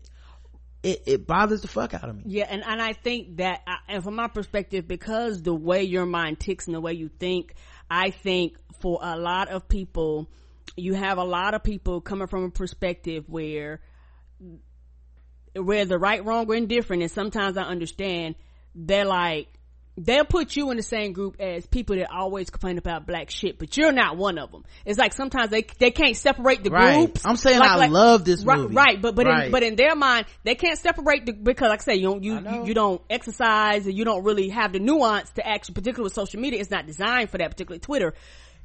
You saying that statement is the same as somebody else saying something and they actually mean that shit. And because in their mind, I can't tell the difference of if you're joking or not, or if you mean it or not, they lump you in the same group as the people that's coming forth and talking about the movie ain't shit, I hate it, it don't represent black people. No. You actually love the movie. You said you loved the movie. You expressed that enough, and you going, because of this makes the movie even better. Right. It like it has a deeper concept to me.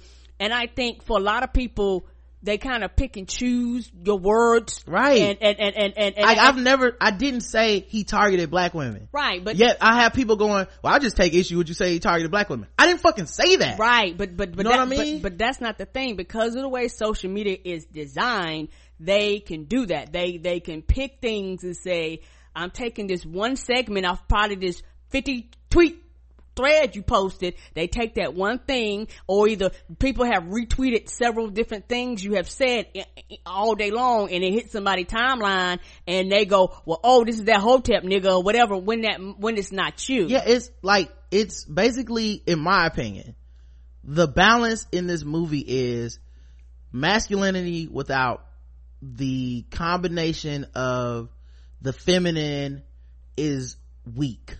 Correct. It is not, it is all bravado. It is not true power. It's anger without control. You know, that's the difference to me. That's the message underlying it. That's the message I think they want us to see. And in our ability to try to simplify it down to something that has no depth, I think we do the movie a disservice. We do the artist a disservice. Right. We do the writers a disservice. We do the director a disservice. We do the actor's portrayal a disservice. You know, and I don't understand what the insult of saying, yo, this black shit is deep as fuck. I don't understand how the fuck that is insulting to anyone. If not, that is me saying the movie is better than you fucking even can imagine. Watch it again and look at it through a different lens, and you'll see like this, it's not about him targeting black women. It's about this one character who is his opposite, basically, and how the only way he could win was through his inclusion of black women throughout it. Like, this one dude basically tried to do it without black women. He's like, I'm just gonna do this shit. Me and this one group of niggas with the rhinos, we got this. And the other dude was like, yo, there is no win without everybody. And when he even tried that patriarchal moment of like, cause T'Challa's still a man. right? So he's still like, that's one of the things they kept in the movie that was so good. It's also in the comics. It's one of the things I love. T'Challa's still a dude, and while Wakandan culture does have like an elevation of women compared to other cultures, he's still a dude. So he has these man moments, and one of them was when he told them like, yo, take care of my mom, Shuri, Nakia, I'm gonna do this by myself, I'm gonna go there, and they was like, no nigga, that's stupid, we gonna help you, you obviously need help, you can't do this by yourself. And that's the kind of thing where he has to listen. The fact that this whole journey was from T'Challa being a Wakandan, an African, to being black, just across the diaspora, blackness, the unifying quality of blackness, the fact that that's what the movie theme was for him, for his personal journey, that came from Nakia in the beginning, that's who he listened to at the end. He did exactly what the fuck she said they need to do, also in an effort to keep her with him so she could be his queen. Like, that shit is right there. But instead I got motherfuckers more upset that I would notice that, well, this one dude in Juxtaposition did a lot of shit funky. Right, you know what I mean? And that boils back to what I was saying before. Some people think black critique of any kind is, some people just reject it. Right. You know, and that's the reality of it. Some people think that it's black, and we've seen it before. We've seen, and I haven't read a lot of them, but y'all read black comic books that y'all say this shit is trash, and just because it's black don't mean I need to support it, or this movie is trash, and just because you have some people that I'm black y'all, I'm black and black, and I'm black y'all, and don't you dare criticize anything black, and don't you dare say something to be about how our shit ain't perfect, how our shit ain't together. They don't want to hear any critiques. They don't want to hear anything. It's wild though, because this ain't criticism. Right. Like, that's not in the way of I'm trying to take this movie down a notch, I'm being critical. It's criticism in the definition of criticism, which is literally like, I'm looking at it critically, examining it, and saying, look at this nugget, look at this thing we didn't think about, look how deep this shit can be. And I don't know if it's just like our culture has such an issue with worshiping toxic black men that we like, or toxic men, I shouldn't just say black men, looking at toxic men, and in this case black men, and kind of swayed, like kind of pushing it to the side, like, yeah, but it's kind of like the whole Me Too thing, where it's like, I mean, sure, Aziz Ansari, but I like his show, I mean, it ain't like he Harvey Weinstein. And it's like, that's kind of the feeling, is like, y'all acting like he Ike Turner. I'm like, I'm not acting like he's Ike Turner, I'm saying the nigga don't give a fuck. But it's in direct contrast to T'Challa, who does, which is the mainstay. That's what makes T'Challa the hero and this guy the villain. It's more than just he's the bad guy because he's against T'Challa. It's the way they move throughout this world that deeply emphasizes the good versus the bad here. You know what I mean? And yes, you can still wear your Killmonger was right shirt. I ain't mad at you, bruh. You know what I mean? I get it, but it's still like, but if I talk about this movie, when I talk about how fucking great it is, I'm gonna talk about it all. You know what I mean? It's like when you talk about a song, you like, and this nigga was on the drums, and this motherfucker played guitar. That's how I feel about this fucking movie. Like, it's that good. It deserves to be talked about beyond just good guys punching bad guys, and that's okay.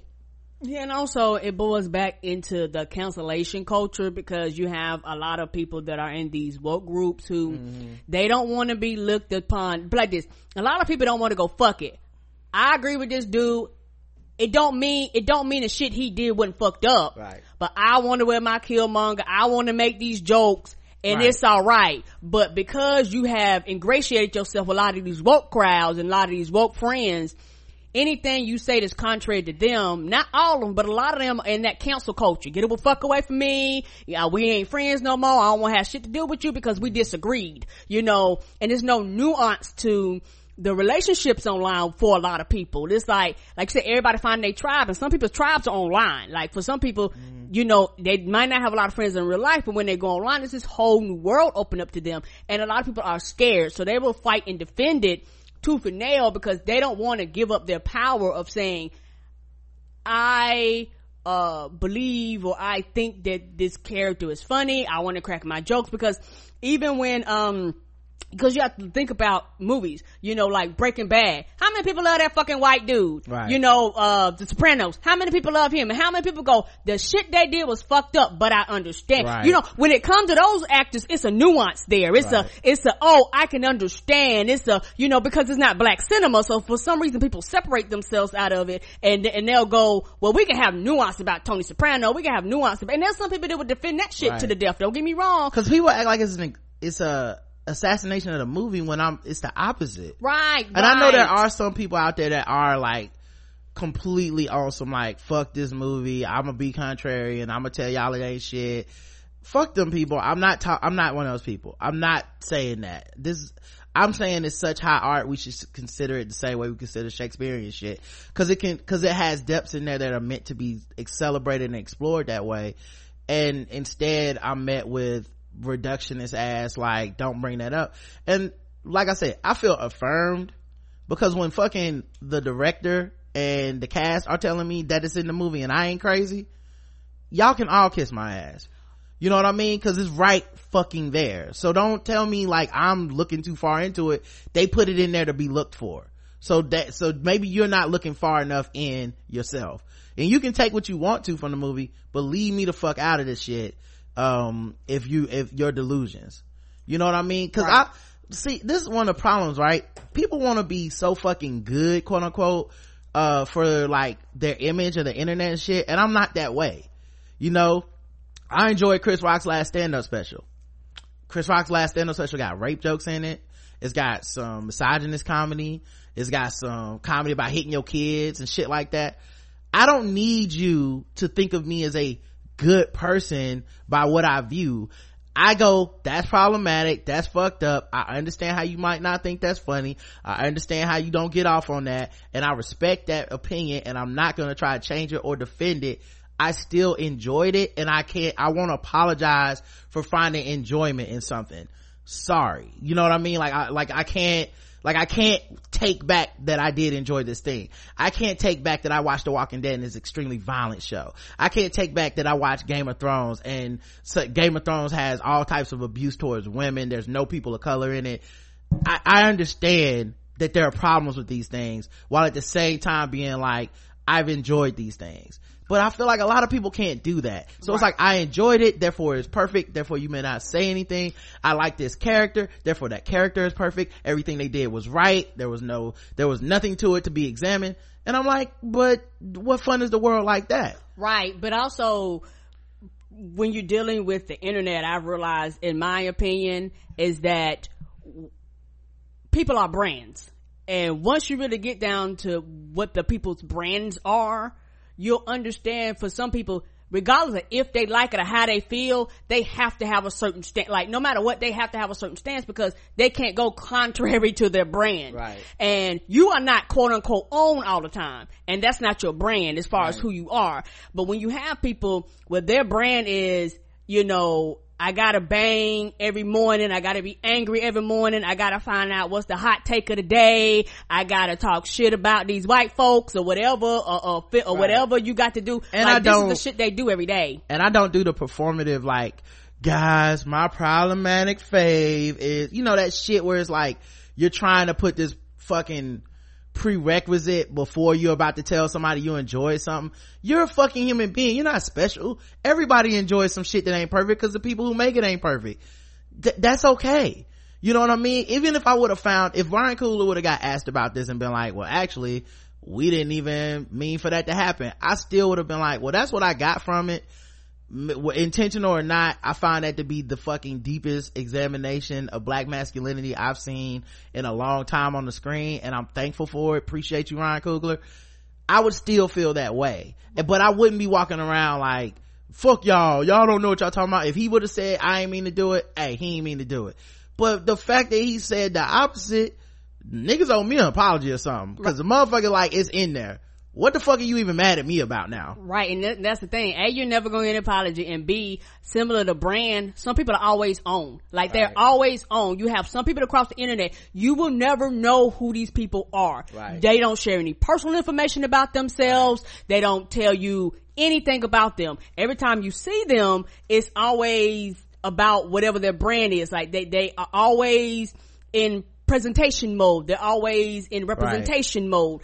And because you actually share who you really are, people have a tendency to attack people that are open. People have a tendency to attack people that are real. You know, you do have people that rally and support, but because a lot of people are so fake out there, you know, when people actually does share something and it's true and it's real and it's from the heart, everybody don't react well to that. How dare you come out here and pour your feelings online? What the fuck is wrong with you? Yeah, I said that it was a deep examination, and I like that Coogler put it in the movie for us to even like see these two versions of masculinity and slowly deconstruct one till we see how savage and wrong it is slowly. Like, you didn't just start off like, look how fucked up this dude is. He started off with a good point. You like, those are the best villains. All the best villains, you end up in the last final frame going, oh, okay, yeah, this nigga gotta go. You know what I mean? Like, that's the best feeling. And to me, the best writing isn't, I start off and I'm like, this nigga's a evil motherfucker. Like, all the other Marvel villains, for the most part, in frame one, they're like, I'm evil. Right, you can see straight through it. Like, in this joint, we got a compelling villain that, I mean, I'm down to the fucking third act and I'm like, I don't know, dog, maybe he need to win. You know what I mean? Like, T'Challa might take this L. He might come back and captain, you know, in Avengers, and they might bring him back then. Like, when they showed the fucking, like, kid him in the Vision, come on, and you dog. see how fucking fractured and broken that boy was at that age, and I think the lack of the mom in the movie for him was a clear sign of like, we want to show an absence of femininity in this boy's life at all, so you can see what this lack of this does to a person what this develops you into, and how this is not a good example of how to follow. And so many people need to see that. I'm so glad kids are seeing that shit. Right. I'm so glad young women are seeing this other version. It's almost like you told a fable. You took a story from a comic book and you turned it into like, yo, this is what black cooperation looks like. This is what black unity looks like. And then this shit is just when niggas are running roughshod, like black men should be in charge. Whoever can beat everybody's ass should be in charge. I should be able to tell everybody what to do. And if you don't like, come kick my ass. We see that all the time on social media and stuff. Come on.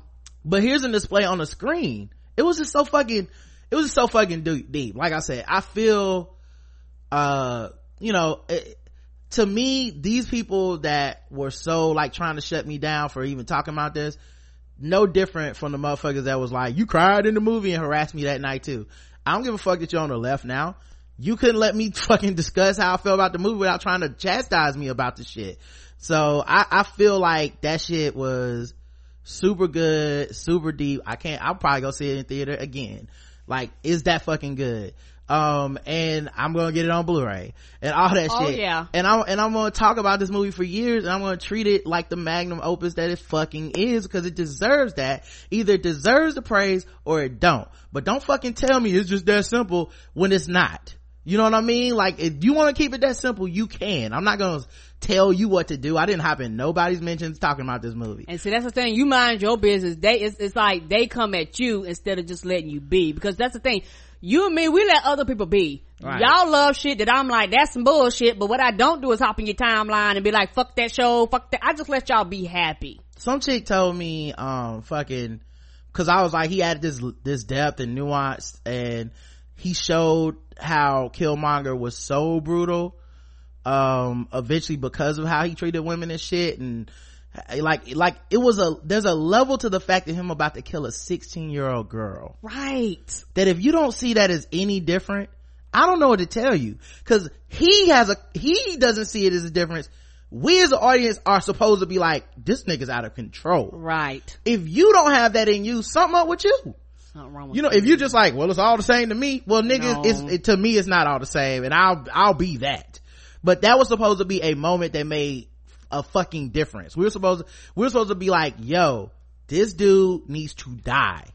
Right. and the thing, and you making me think about the thing about him trying to kill that sister. Take it all the way back to the first act when T'Challa was about to fuck that little boy up, and she was like, dawg, he's a kid. What stopped him from fucking up that kid? That woman, Nakia.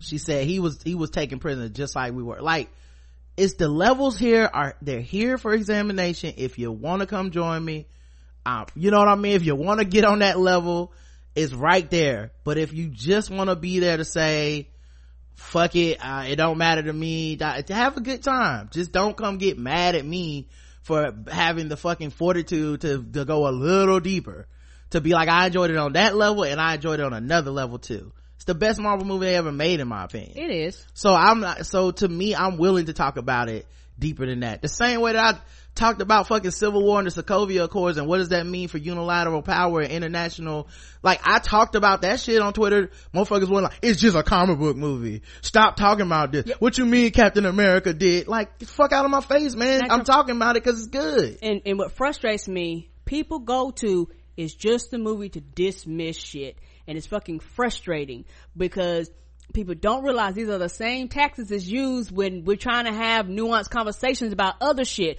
When you out here crying about another black man dying in the street, right, people come at you using this same tactic. You got to understand that these tactics mean things to people, and you can't do it and use it on other people and act like you doing it is different.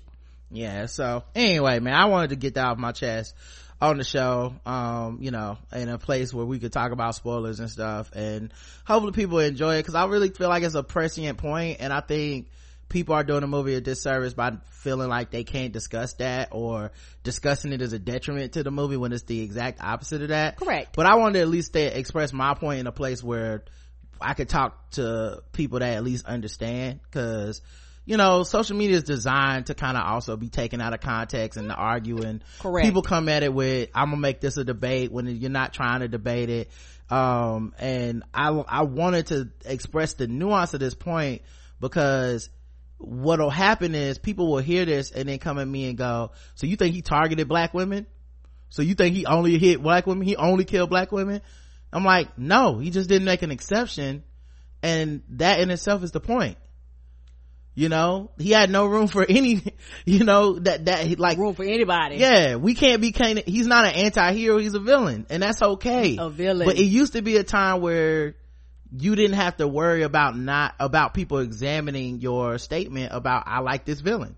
Hey, I got a Tony Montana poster in my house. Nobody walks in your house and goes, so you got a poster of a dude that is a drug addict, abuser of his wife, and kill people? Cause it just was a different time. Right, I got a Scarface poster on my that's wall. What I'm saying. Right. Yeah, it is a different time. You know, but things have changed, and accordingly, now you can hear the other side of that. Just ignore it if you don't like it. Right, which is fine, because I didn't tell you not to like that nigga. You know what I mean? I still think it's one of the greatest portrayals of a villain on the screen. I don't care. Joker was blowing up hospitals. Y'all niggas still got Joker shirts. No one's mad. Stop trying to bend the world to your fucking will and just be like, okay, people gonna feel that way. Some people gonna see my shirt and get fucking mad. It's okay. I guarantee some of these this shirt right here I bought to make people mad. Oprah 2020. Cause I know niggas gonna be like, oh God, not her, not celebrity. We need to get away from this. I don't care that these niggas are mad. Take the joke or don't. It's that simple. When I get my Killmonger shirt, take the joke or don't. It's fine. But I will also sit down with you and discuss how his version of masculinity, the statement that Coogler made and the crew and production, the writing staff made, is one of the greatest statements on toxic masculinity we're gonna ever have, because it's so subversive. But if you don't want to have that discussion, then just Killmonger was right. Enjoy the shirt. I ain't mad at you. That's the thing. We not mad. It's just for the fact that a lot of people get wrapped up in their own emotions and for the defendant. And a lot of times when people come to these conversations, they come with their own agendas, their own hurt, their own pain. They're coming with all this other stuff wrapped up and want you to explain it, quote unquote, to them. Right. Where you're like, that's not my job, dog. I'm not making you think, ignore me. I didn't, correct. You know, like I said, don't take my words out of context. I have a nuanced point. You can hear it if you want to, but you probably don't want to hear it, which is why you're trying to shut me down. Leave me the fuck alone then, because I'm gonna keep talking. Ain't shit you can do about it. I changed my name on Twitter to unblock you, because I will block the fuck out of your ass. I don't care. I've been blocking people all day. You know what I mean? Like, just join the club. There's a bunch of you motherfuckers mad. So, all right, man. We'll be back tomorrow. This is a very late edition. We'll be back tomorrow. Thank you so much for listening. You mean we'll be back later on today? Right? Oh man, 3 hours. Wow. All right. Until next time, I love you. I love you too. Mwah.